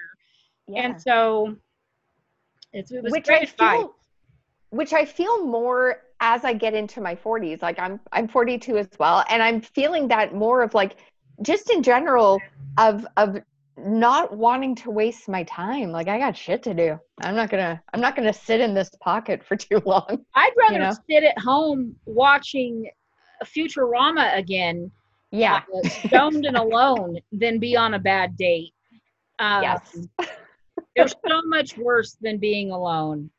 Yeah. And the word, No, like it's my true. last ex-husband, uh, I couldn't get rid of him because he would be homeless, and Oh. it ended up by the end of the marriage, it was like he was a stray cat I'd taken in that I didn't really like and wasn't really attached to, but it wasn't a bad cat. The cat was just a cat. It's just me and the cat just didn't bond. And I Yeah. didn't want to take the cat down to the Humane Society because I know they'll just kill it. So I'm just like, I guess I'm just going to keep this cat around. I don't know what else to do. And it's worse to be in that situation, to be in the Yeah. presence of someone every day in your house, in your bed, that you can't fucking stand their presence. Yeah. You can't stand Yeah. the way they breathe. Um, Hmm. yeah, I don't know if I'm ever gonna. I really would like to find a boyfriend and a monogamous relationship. Me too. Ultimately, it would be Yeah. great, but they're gonna have to be somebody that fulfills my needs enough that I don't need anybody else. One, Yeah. not just sexually, but all In all around. other areas. Yeah, exactly. I like a lot of attention. And so if they're not somebody that's capable of giving me all that attention, I'm going to need other people to fill in the gaps. Hmm. And Yeah. so I don't know if I can cohabitate with somebody. I don't know if I can live with somebody again. A dude tried to I leave his back. A dude tried to leave. He stayed the night and he left his toothbrush in my bathroom. oh no good. And and it, I didn't know what I mentioned it to him the next day in passing, like in text. I was like, "Oh, I hope you have another toothbrush. You forgot yours." And he's like, "Oh, that's fine. I have another one." I'm like, "Fuck." Okay. And so it like was in my bathroom for like a week. He put it in the cup holder where I keep my toothbrush and said it was an accident. You don't accident. That was deliberate. No, that's a move. Like I remember I was a big Sex and the City fan, and I remember when Big left his toothbrush at Carrie's apartment for the first time. That was like a thing. Oh, it is. It's the thing. It is a thing. I've done the toothbrush test. Yeah. Not that soon though. It was way too soon to be trying to test me with your toothbrush. Mm-hmm. But so it sat in my bathroom for like a week, and I put it in my medicine cabinet so I didn't have to look at it. But I just felt its presence in my space, that there was something off within the force, you know? And so I finally was like, look, I hope this doesn't make you mad. I mean, if it does, it does, because this is how I feel, but I really need you to take your toothbrush back. I am just not ready to have somebody else's toothbrush or belongings residing within my space. And he said it was fine. Okay. But then was it? But then he got mad at me about something completely unrelated out of nowhere while we were messing. Yeah, so it wasn't fine. Yeah. So it wasn't fine. So first, I don't want to be with someone that's going to get upset in the first place first of all, I don't want to be with someone who's going to play some passive aggressive bullshit game of leaving their toothbrush instead of like having a conversation with me. Mm-hmm. 2, I don't want to be with somebody who's going to say something's okay when it's not, and then get mad at me about something completely unrelated. It's just a sign of emotional immaturity and the inability to communicate like an adult. Of course, this dude's 34 years old, that I don't want to deal with. And so I think like the big difference of dating dudes that are older that I found, I haven't been doing it for very long, but it's like most of them know who they are. And if they are the kind of person that's not going to want to be monogamous with you, they're going to tell you that. They're going to be like, look, we're having a lot of fun. I like you. I like spending time with you, but they're not bullshitting around either. No. When you're 34, you still feel like you got all the time in the world. Yeah. Yeah. With the exception of my ex, who is 49 and was acting like he was 17. We were together for 7 years, and that was hard to do. That was hard to navigate. Well, the thing is too, is like when guys that age, when guys over 40 show me that emotional immaturity, I know I can just walk away because it's not going to get better. That's how they are. When they're 29, 30, 31, there's a part of me that's like, maybe they just need to grow up. They're going to shift. Yeah. Maybe they just need another decade of life experience. So it's like if I meet a dude who's like 45 or older, and there's something about his personality I don't like, I know that that's his personality. Keep walking. And I can walk away and just be like, there's no hope here. Yeah. Yeah. Cause like I'm getting into that mindset of occasionally thinking when I meet a guy of like, cohabitating. And then in my brain, I'm like, but I like my space. I like my stuff. I like how everything's arranged in here. And I start panicking of like, oh man, someone might come in and like put their picture here or that there. I like being independent. I'm someone who wants a relationship, but I also do want my space. So I would be cool if he had his own apartment and then I have my apartment. Yes. That's good by me. No, I need my own space. Even if I cohabitate with somebody again, I'm going to need my own room. It doesn't have to be a bedroom where I sleep, but I need a room. Yeah. When I go into it and I shut the door, that means I'm not home. Yeah. And whatever I'm doing in there, I could just be getting stoned and watching crap television by myself. But I need someone that's not going to be upset and it's not like I do that every night or whatever, but sometimes I just want to be left the fuck alone, and I want to fucking get stoned and fart and shove food in my face and be disgusting. And for me, it's that I only want to spend time with people when I'm able to give them my best self. Right. And I don't require people to give me a lot of comforting, or if I'm going through something, I really like working through it on my own. And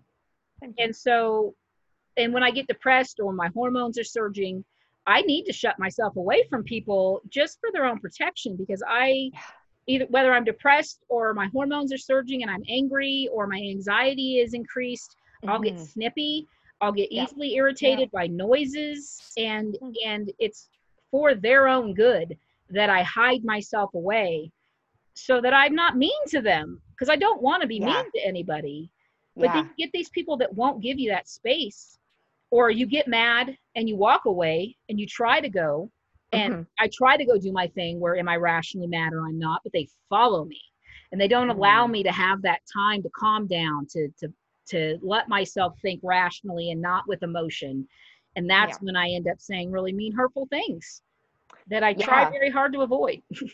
Yeah. I years ago, I still haven't like totally forgiven myself, but I fucked up a relationship so hard um by doing that, by being snippy and by not taking a breath and moving away and giving myself some space. And I didn't know how to explain what I was feeling, and I completely sabotaged a great relationship. The lesson learned for me was that I needed treatment for my mood swings and my anxiety, and I needed to get help. And it was a hard way to learn that lesson. Yeah. Ultimately, I'm glad I did, but I still, that's still a little bit of a, a salt and wound when I think about it. That had I not known, I didn't know enough to know how to deal with my mood swings and the panic attacks and the anxiety when I met this guy, and he just came into a perfect storm. So, Yeah. yeah. I got really good. I think being a parent and having my children made me very good at hiding my mental illness, at Mm, hiding um, my emotions until it was an appropriate time to let them out. I mean, I let them right. out, but Yeah. I do it in Yeah. private in my room. I like to cry in the shower Yes. uh, or in my Yes. car. I do not like to cry in front of people Me neither. unless someone's dead or something serious like that happens. Yeah. You're probably, I mean, I just don't like to cry in front of people. And so it frustrates some people because they're like, especially men, I think it's because I Mm-hmm. don't need them. There's there's nothing they can do to make me feel better. Mm-hmm. And that frustrates them because they want to fix it Yes. and they can't fix I it. can't. And on top of that, I'm not even coming to them for comfort. Mm-hmm. I just want to be left alone, and then I'll come Yeah. back and I'll be fine. Mm-hmm. Just let me be myself and don't take Yeah. it Just so figure fucking it out. personally when I'm like, I don't want to hang out with you today because Mm-hmm. I can't give you my best self today. I'm grumpy. I'm not happy. I'm unhappy about everything. I hate everything. And I just want to be left Mm-hmm. the fuck alone in my room right Yeah. now. And if I come around you, you're going to annoy me. And my face is going to show it because my face cannot hide any emotions. Oh And yeah, I've got no poker face none, whatsoever. none.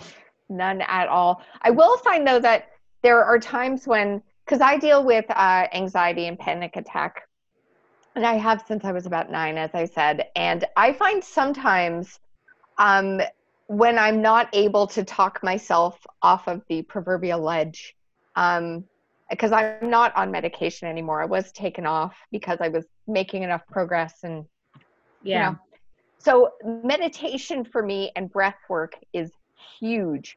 But I've got moments where I can't do it and the meditation's not working, and I do have to reach out to someone, possibly a guy I'm interested in. And there's always that feeling of like, whoever I end up calling, I sort of brace and like, please love me after this. Yeah. I just Yeah. need some help here to work through it. And some ex-boyfriends have not been down with it, which is probably why they're ex-boyfriends. It's even worse to handle it in person. But like Yeah. when, yeah, Yeah. like I've had some that are really, really good at handling my anxiety and some that aren't. I just need Hmm. I just need someone who's going to stay calm Yeah. and Yeah. not try to run in and be my savior, but also be aware that they're trying not to do anything to make it any worse.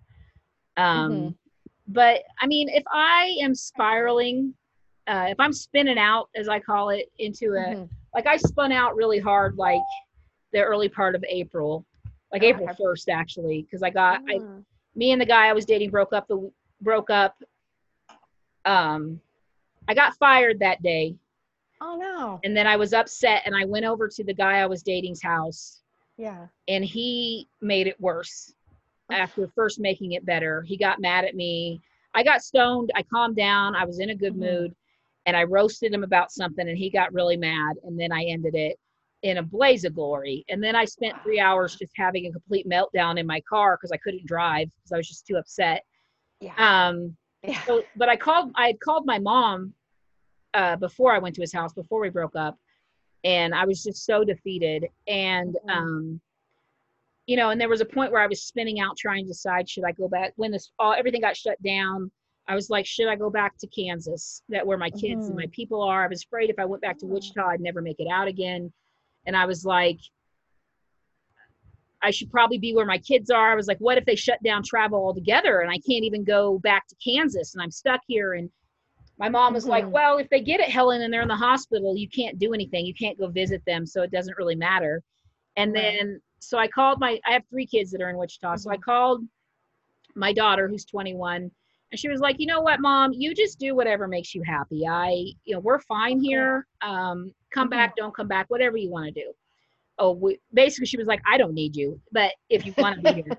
Um, and then my 19-year-old, who's just got the biggest, sweetest, softest heart, they said the same thing, except he was like being strong for me. He was like, you Right. just do whatever it is you need to do for Oh. you. You could tell he really wanted to be like, Mommy, I'm scared, come home. Yeah.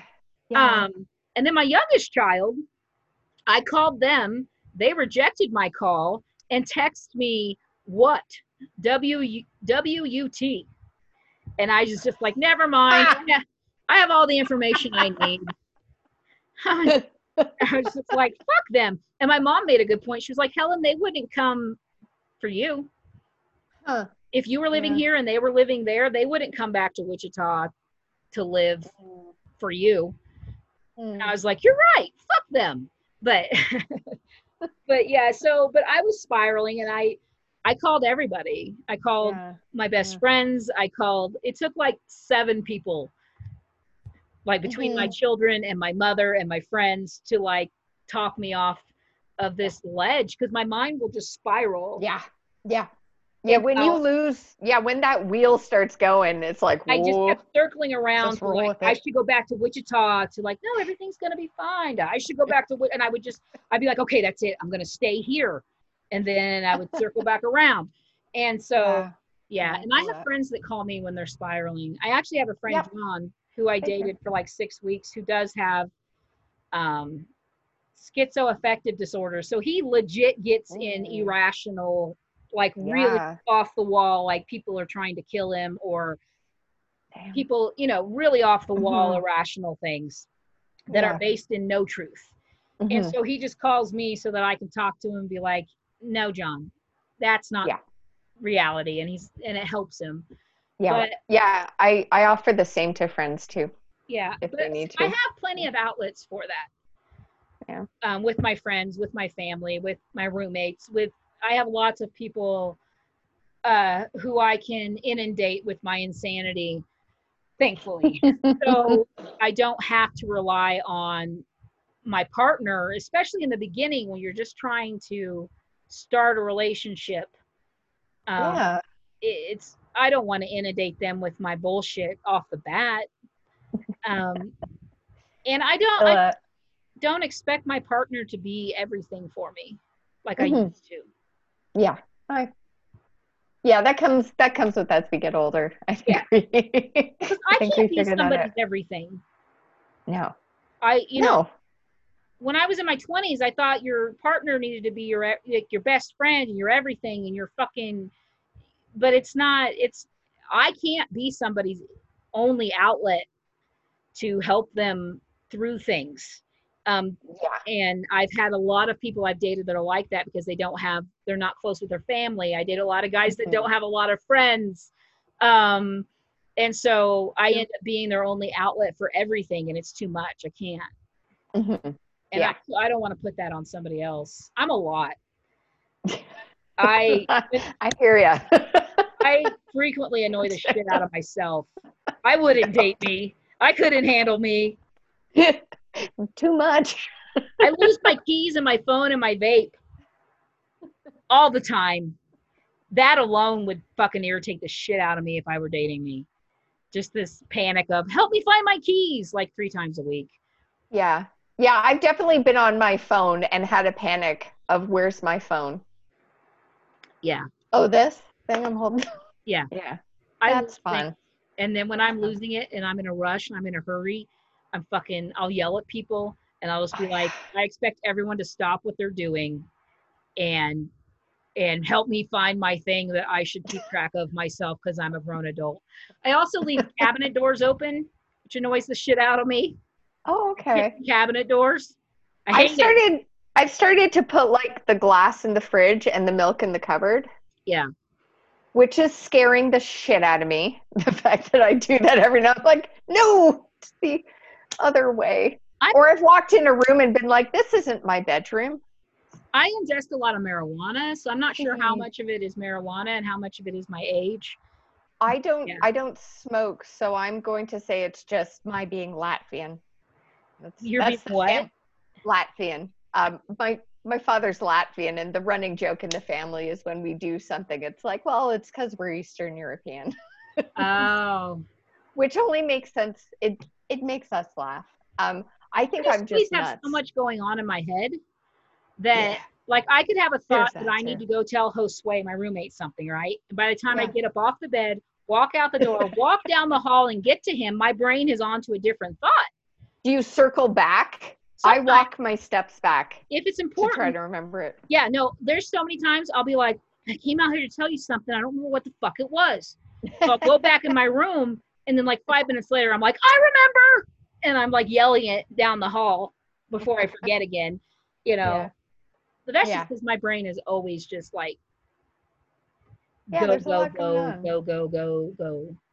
Yeah. And there's been no medications that help that. I have antidepressants that really help that. But I think there's something hormonal wrong with me because when I'm pregnant, I am really emotionally stable, which is the opposite of how women are when they're pregnant usually. Mm-hmm. I'm rational, I'm stable, I feel great mentally when I'm pregnant. Yeah. So I want to go to a doctor and talk to them about what's going to happen if my ovaries, if you just take out my ovaries and I no longer have the hormonal fluctuations, is it going to be worse? It's a fair question. I don't know what's to come. Fears of like bone density loss and things like that. But like as far as my emotional state goes, how's that going to affect it? Because I'll fucking take horse pills of calcium every day if it means that I don't wake up just angry at the fucking world. Yeah. No, it's ruining to be my continued. Life. Yeah.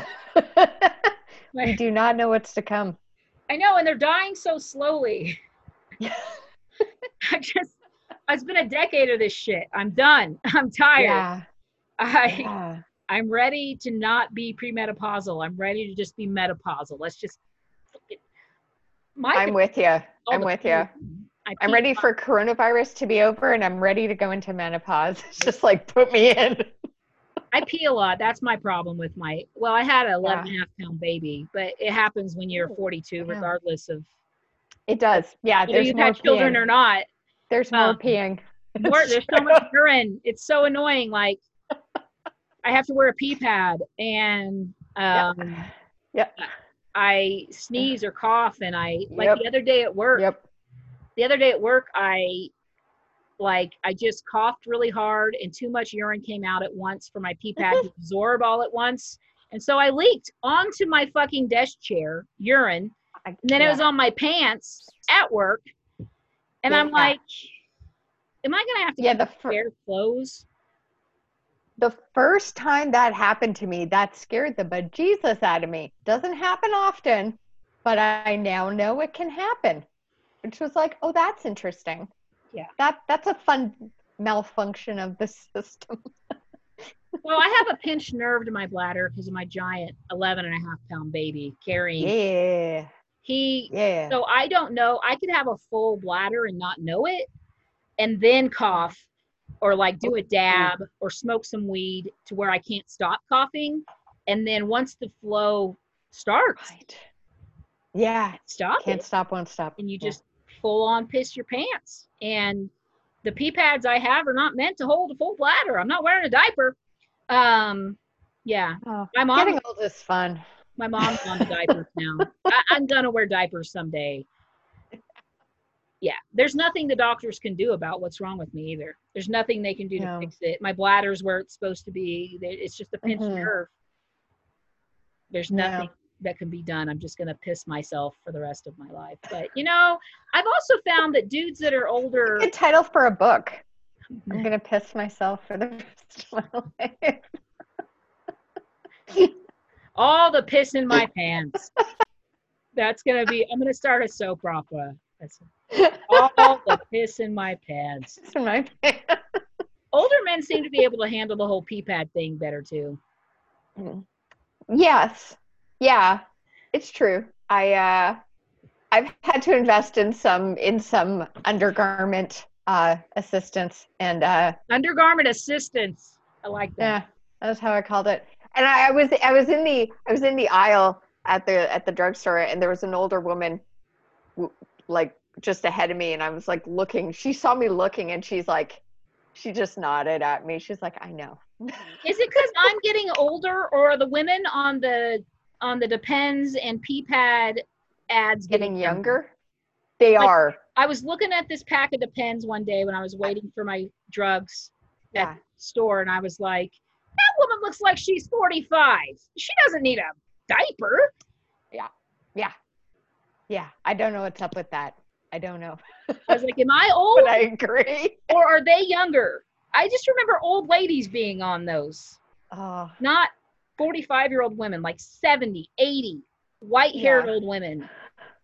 But there's a lot of women that wear, like my friend Lynette finally accepted she needed to wear a pee pad. At least, because I'd be at her house and she smokes dabs and she smokes cigarettes. And anytime she'd cough, she'd get up and change her fucking clothes. I'm like, 4 times a day she's changing her pants. I'm like, Lynette, just get a small pee pad. You don't even need a big one. Just like a thick panty liner, essentially, is all it is. Just accept it. Accept it. You have to wear a pee pad. It's fine. And so I want to start like a hashtag pee pad pride. Yeah, something. I'd like to be sponsored by Poise Pads because they are superior. I can't, like, generic pads don't hold up as well, and they break me out.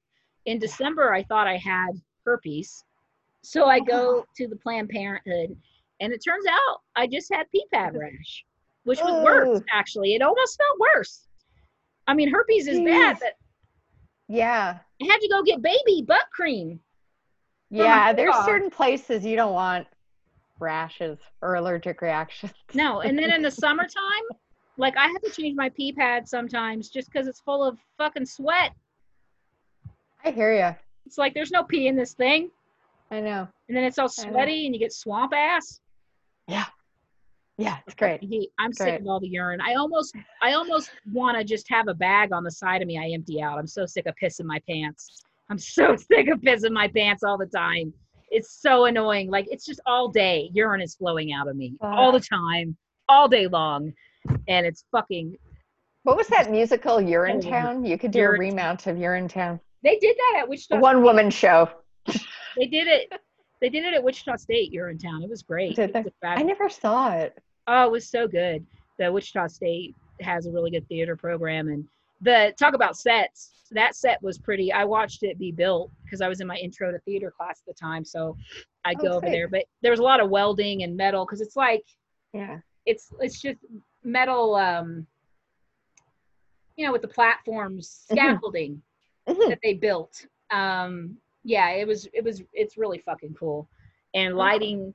Because the whole scene, the whole thing takes place in different places, but they have to make the stage look like all these different places, and they really use a lot of lighting to do that and stuff like that. I love watching the stage turn from like night into day, and like the lighting just glow changing outside the windows, and Yeah. I love it. Man, I miss theater. That's cool. And I do too. When this is Good over, I need, okay, thing is too, appreciation. is like COVID has taught me that I have to have, you were talking about a plan B, but that's one reason I have a day job. But my plan B can't be just getting a job and gardening and living an ordinary life. But yeah, so like I have nothing, like when, because I got divorced, I left my kids, they were grown, but you know, when comedy got taken away, I had nothing else. I have nothing. I have no other interests. I have no hobbies. Yeah. I have no other talents. I have nothing once stand up is taken away, and I don't like that. I have to find something else, something that's going to fulfill that creative need within me that doesn't require a live audience. So I don't know. I'm going to probably take a sketch writing class, or I have a screenplay. I would like to write. I'd like to be behind the scenes. I'd like to write, produce, things like that. I have no desire to be an actor, but yeah, it's everything's go do everything's it. jacked up right now. It's not as bad as it was when I started this podcast in April. I was not in a good place in April. Yeah, I find I go through like a grief cycle. Like I go through my waves. I've generally been positive. Yeah. I've generally been positive, but I did start seeing a therapist online, of course, because I found I was spiraling a bit more than I would like to be in certain moments of my life. And it's been a great benefit of doing that. I'd thought about doing therapy for years, and I'm actually doing it. But yeah, I go through my moments of like, is this how I die? To everything's good. So it's I'm worried about me dying, but I'm like, is this how everyone I love dies? And I have to watch? Because that would be worse than, I'm not really afraid to die. I'm afraid to be like my grandmother, who just turned 89, who's about to lose her last of her 4 siblings. She's the oldest. Both her brothers had died. Her sister's about to die. Her husband died. 2 of her 4 children have died. She's never buried any grandchildren, but she's buried several great grandchildren.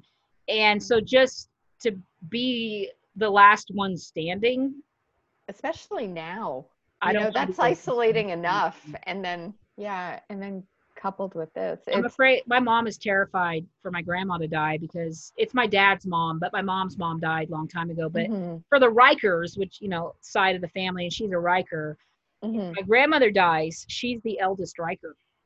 Oh, wow. Yeah. So I don't think she likes that idea. She seems to be pretty terrified by it. And she's only 70. Yeah.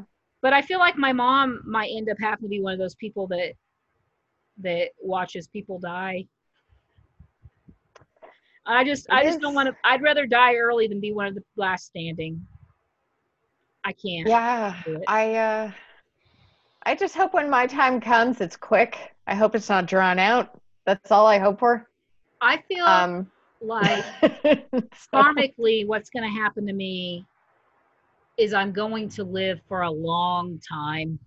I'm going to just linger and linger and linger, and to where my brain is perfectly functional, but my body's no longer working. And I'm just alive in a bed waiting to die.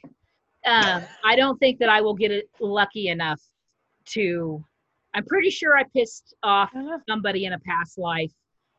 And because some things have happened to me in this life that make no sense as to why. Like, I haven't been that big of an asshole. I was an asshole as a teenager, but not like to explain some of the shit that's happened to me.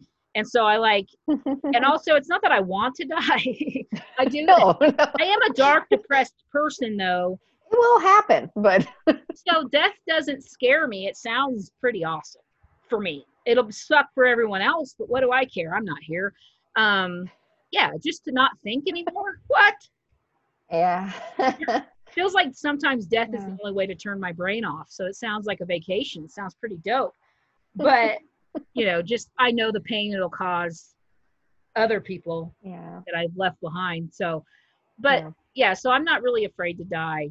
especially now, I used to get afraid to die because I didn't feel like I'd done anything. Like I would get stoned on the wrong weed and spin out into a panic and just be like, I haven't done anything. My life's halfway over almost. Because I didn't start comedy till I was 38. Same here. I feel like I haven't done anything yet, but now at least I feel like I tried to do something. Yeah.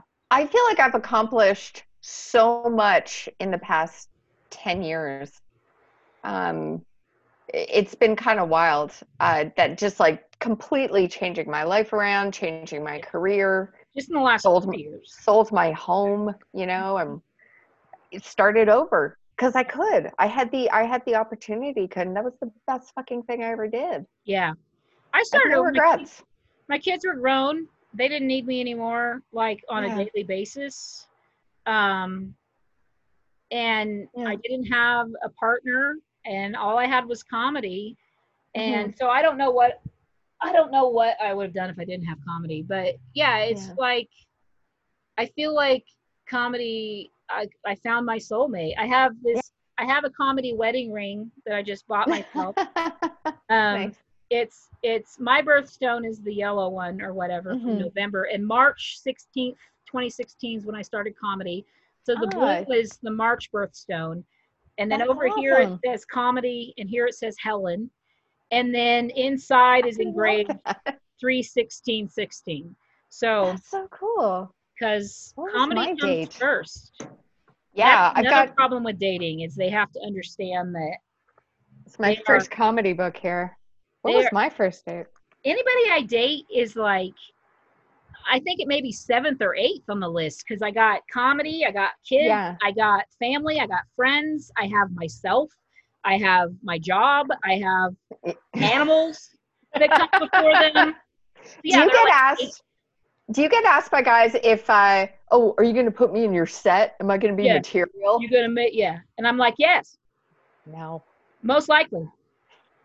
January 12th was my first set. January 12th of what year? 2016. Oh, yeah. So you're like almost exactly 2 months ahead of you. Almost exactly 2 months ahead of me. Yeah. But that's why I started the nonprofit, is I think that comedy can really help people like it helped me. And there's some people that have a negative, shitty attitude about comedy and don't, but I think it can help people, even if they never become comedians, to just build up their confidence and help them overcome trauma, even if they don't write material about it. It just makes you have a different outlook on life, to where you can find the funny in bad things. Absolutely. Which is as close to being a positive person as I'm ever getting. And I'm just so grateful I get to do it, you know. Yeah. Even sets that don't go well and I, beat myself up about it afterwards. I mean, in 2015, I couldn't have seen myself on a stage holding a mic. I jumped into it so quickly. Yeah. It was losing my first love to cancer that pushed me to go do an open mic. Our final conversation, I hung up the phone. I was like, I'm going to go try everything I can try because I can. He can't. And that's what it was. And I was like, I'll go do a thing. I've always wanted to try that. And didn't look back. I haven't looked back. Yeah. I started because my little brother got into it like 6 months before I did. And then I had a breakup, and then I'd had some, like, I was just in the darkest part of my life because of some shit that went down with my oldest daughter. And I was just in probably the lowest point I've ever been at in my life, and emotionally. And I was like, I'm going to hang out with comedians because it sounds like it'll be fun. And then I went to an open mic and I watched these comedians, and I was like, I'm funnier than they are. Like, I at least know that much. And so I said, fuck it. And I got up there and I came off the stage a different person. And then that was in Wichita. So I came out to Denver like a little over a month in, 34 days into comedy, because I wanted to see if I really was funny or if I was just Wichita funny. And I did really well when I came out here. Awesome. So I was like, okay, well, I can throw myself into this. And then I did. And now it's the main part of my personality is that I'm a comedian. It's such a Mm-hmm. huge piece of who I am. I can't imagine quitting it ever. And I've Yeah. never, in the 4 years I've been doing it, I've never ever once thought of quitting. Yeah. I, Same. Yeah. I've thought I've taken like in the wintertime I kind of hibernate, but I'm usually working on producing my festival and stuff. I'm still Mm-hmm. doing comedy things. I'm just not performing. For But sure. Yeah. yeah, I That's cool. if it if comedy doesn't get back to normal here next spring, I may Mm-hmm. have to move away. I love Denver and I love Denver Mm-hmm. comedy, but if it doesn't get back to any semblance of normalcy here, Mm-hmm. I'm gonna have to move somewhere where there is a scene Yeah. where I can go to Yeah. 4 or 5 mics a week and I can get on 2 or 3 shows a week and I can fucking do it. I can't live like this. As much as I love Denver and I love my job, I can't live like this. Yeah. I need more stage Yeah. time.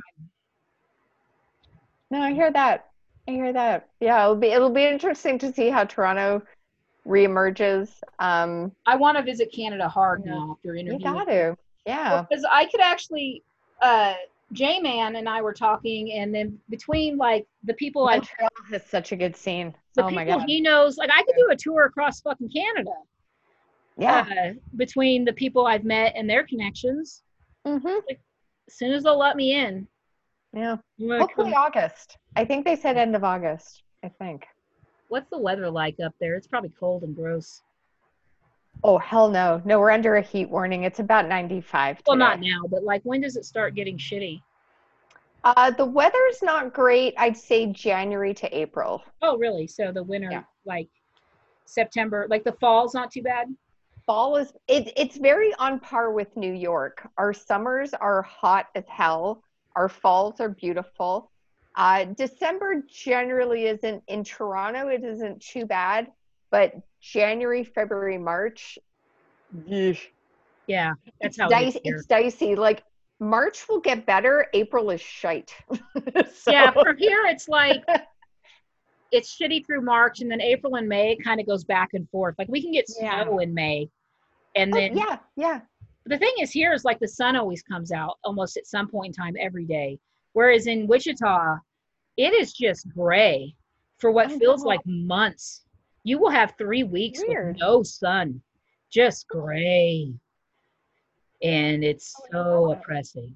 It's just I hate it so much. But I love Denver even without comedy, Mm-hmm. and I never want to leave it. But if Yeah. yeah, I've pretty much accepted that comedy as I know it is over for the rest of this year, probably through the winter.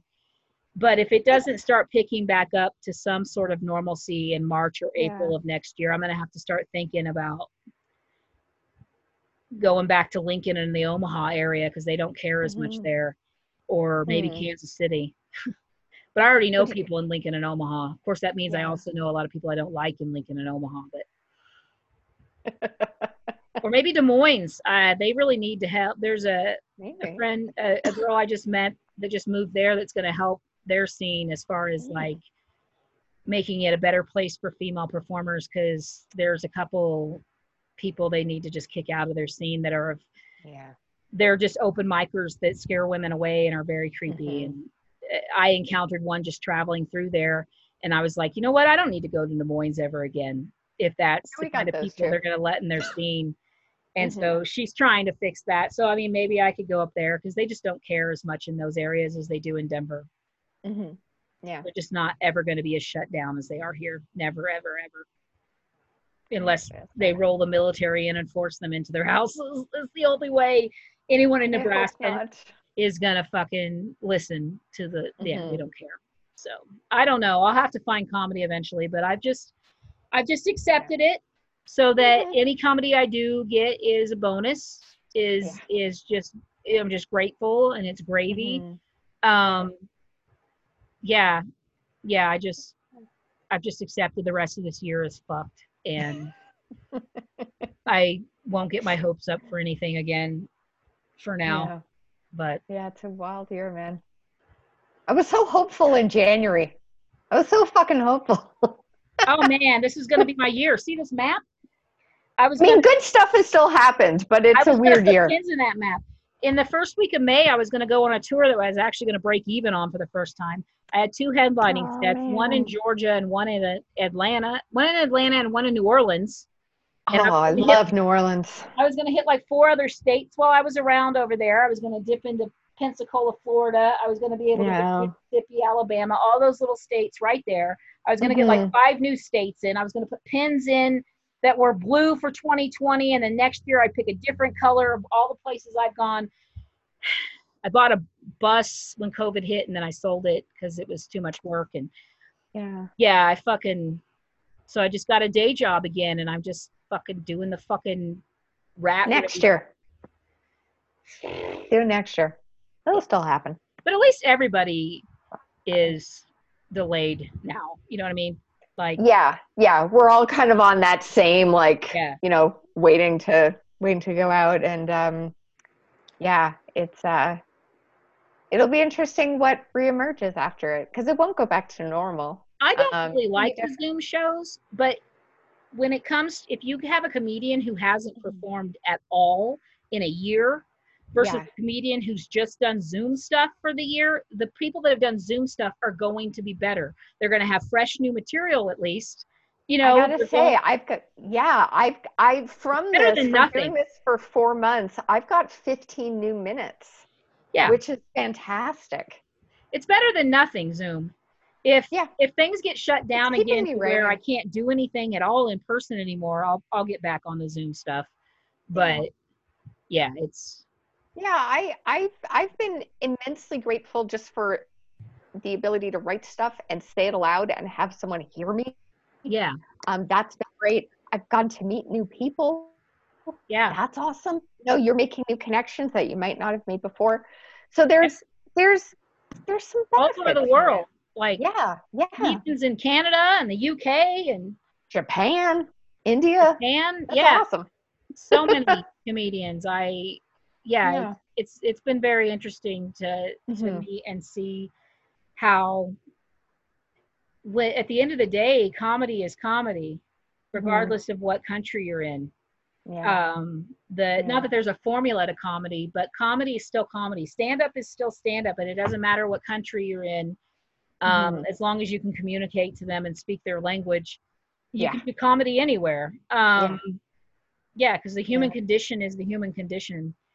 And so that's been really interesting to see. But totally. But I think we can wrap it up here. Cool. It's been really great talking to you, and I hope like this fall I can at least make it up to Toronto. Oh yeah, we will definitely keep in touch, and once that border opens, let me know.